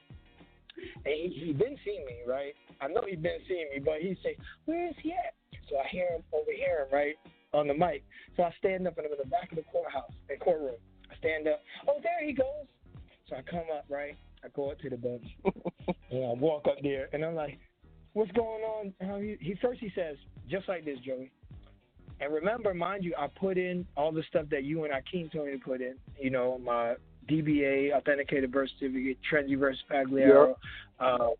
I challenged jurisdiction with a motion, and I did a rebuttal to all the discovery evidence that they put on, right? And I did an affidavit saying, I got to respond back to my affidavit, right? I did all that, then I came to pretrial. So I go up there, hey, so he goes up, sir, let's start like this. Case number CV, blah, blah, blah, blah, blah. I caught it, right? Second sentence, he says, you look very sharp today, as always. So I said, thank you, Judge. How you doing today? Oh, I'm doing wonderful. How about yourself? I'm doing great. It's Joey, I got it all recorded. But anyways, so I go, oh, it's going great. So he goes, I see you have your own court reporter here. And he's standing right next to me, the court reporter. And I said, yes, Judge, yes. Okay, so what, the fourth question. So what do you want me to call you? Oh, my God, Joe. This nigga said, it's 100 lawyers in that courtroom, right? 50 of them. He goes, what do you want me to call you? I smiled, I said, call me Mr. L. He said, all right, Mr. L. I'll call you Mr. L. That's a great name. I like it. I said, holy shit. I said, this ain't real. So we continue, and he's like, I see you. This is a pre-trial hearing. I'm going to go over it pre-trial, blah, blah, blah, and explain it. And he was like, I said, hold on, Judge. Let me just for the record, explain who I am. I'm coming in here first, my spiritual name. And as soon as I said it, he rolled his eyes like, shit, don't say it. Like, come on, man. I got a whole bunch of lawyers in here. Chill. So I said it anyway. Came in a special appearance. Spiritual name for last, comma first, doing business as first, middle, last. And I put a DBA on the record, Judge, that you took notice to. Okay. So, Mr. L, I see you put some more motions. What's the best time for us to hear your motions? I said, is a week good for you? Is a week good for you, Judge? I said, a week is good for me, or maybe 2 weeks. Okay, sure, let's do 2 weeks. How much time do you need? I said, I don't understand. How much time do you need in the courtroom for us to hear it? 30 minutes, 20 minutes, 15 minutes? I said, 20 minutes. I just need to hear this. It doesn't matter. So he's like, oh, sure. Prosecutor, please be ready on the 7th of January to hear Mr. L's motions. Are you going to be ready? Judge, are you going to be ready to hear Mr. L's motion? Oh, sure, yes, we will. Okay, I'm going to give you a paper. You can wait for it, Mr. L. I'm going to give you all your paperwork and everybody's looking at it. Give you your paperwork, Mr. L. I want to make sure you have the right date and make sure we hear all your motions. We're still going to set trial. No, I forgot, Joe. I said I also, Judge, need to have remember you told me trial by jury. I put that in. Right. He said, when I said about the DBA, I introduced myself, and then I said, also, before we continue, I need to have a trial by jury. If we don't have one already, I need it for it to be a trial by jury of my peers. Mr. L, immediately, Mr. L, you have a trial by jury. No problem. I said, okay. Continue. Joey, this shit was motherfucking real, my G. I said, so then he gave me everything. What they'll do, I told you, and then the next time you come in, it's a wrap. I feel that. Now I feel it more than ever because he was acting brand new, Joey. From him saying I'm a sovereign, now he's extra. I just want y'all to hear that. I'm not over with it yet. You know what I'm saying? And he ain't say nothing this time about you being sovereign at all, right? He didn't even bring hell no. Man, he didn't even disrespect. He was extra polite, respectful, smiling, complimenting me. You want to wait for your papers? I'm going to make sure the prosecutor hears. Now he's being the judge. Oh, the prosecutor, are you going to be ready? Are you going to speak? Instead of talking for him, I put him in line. And I was cool and calm. And I took notes as the lawyers took notes. Because I was sitting in the court and I see how they talked to him, like how they approached him. I said, let me play the game. Not like, Judge, man, you did this. No, I said, hey, how you doing? Wonderful. We came for a pre-trial meeting. Yeah, you got to approach them. That's right. It's business. Exactly. It's a business meeting. It's just like business. It's a boardroom meeting. This is why everybody's got to wear suit and ties in there. It's a boardroom. Mm-hmm. You're in the boardroom. Absolutely. Well, you're about halfway done, man. You're about halfway done. I am about halfway done. Over. Yes, sir. Yes, sir. And I've been working it.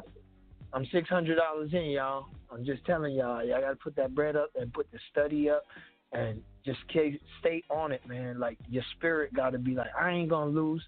I'm free. I'm a more for real. And you got to stand on that, and they'll respect that shit, man. Once you come correct, they're going to respect it. That's true. You know what I mean? Because I see it. I got it all recorded. So, I got a 20-minute definitely beat that case. Oh, yeah. I bring my stenographer for that 20-minute meeting, too. Oh, yeah. Now, check this. Now, here's what's interesting. You were supposed to be going to trial next. You're not going to trial next. Where are you going to? No, I'm going to another hearing. Yeah. Exactly. Yep. On, and then we still set trial, but he tell me. Yeah. And then he asked you how much time 2 weeks, 1 week. Yeah. How much time? How long in the courtroom? I said, yeah. He's like, what do you want, Mr. L? Yeah. The next question will be, Mr. L. What can we do for you now? And yes. Judge, I like a dismissal, right? Either that, or you'll get a nolle prosequi. Now, what I want to ask you real quick. They love to drop those. Because the prosecutor looks stupid, man. He's a damn motherfucker in a wheelchair. He don't even know what's going on. It's so silly. And that's not even the person that's put the evidence on the record.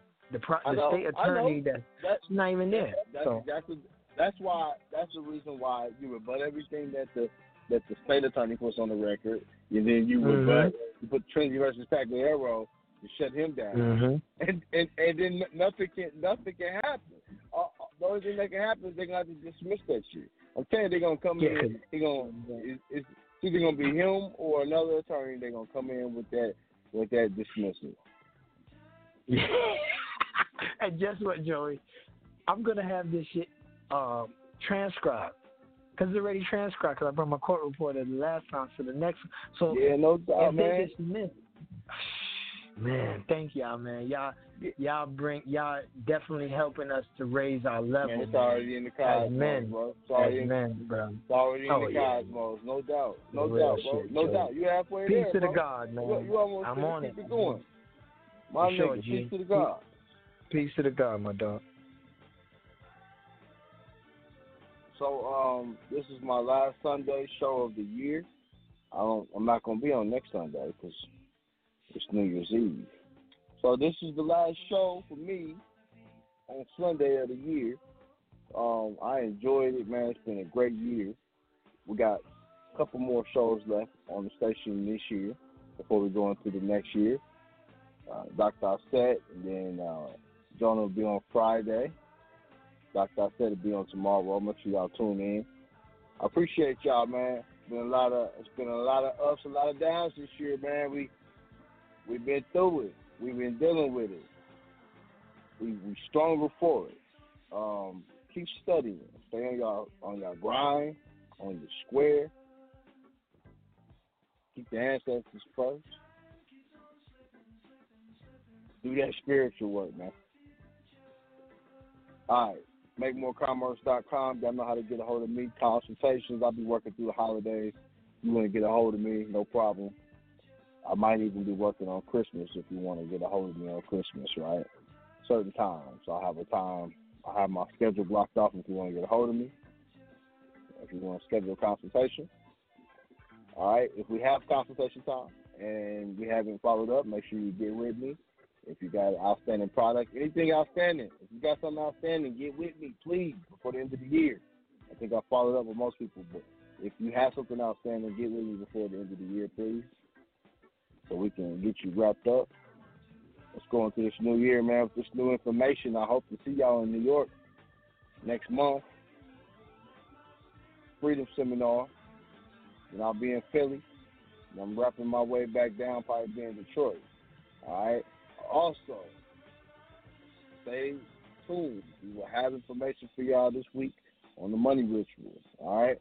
If you need to get a hold of me, 816 area code 301-4702. Only hit my line. Text me if you have a question about the money ritual. All right? Or if we got consultation time. All right. With that being said, I'm up out of here. I'm going to say peace to the guys. Y'all know how to get with me. I'm out. Peace.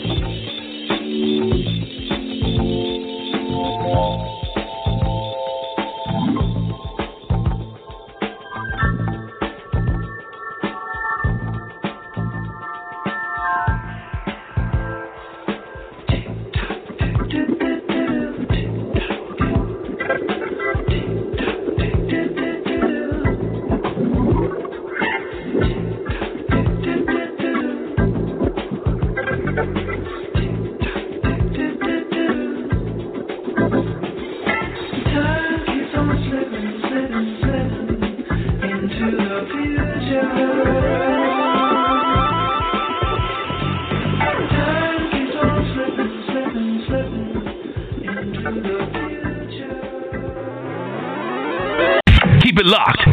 You're tuned in to the hottest radio network on the planet, Evolution Radio.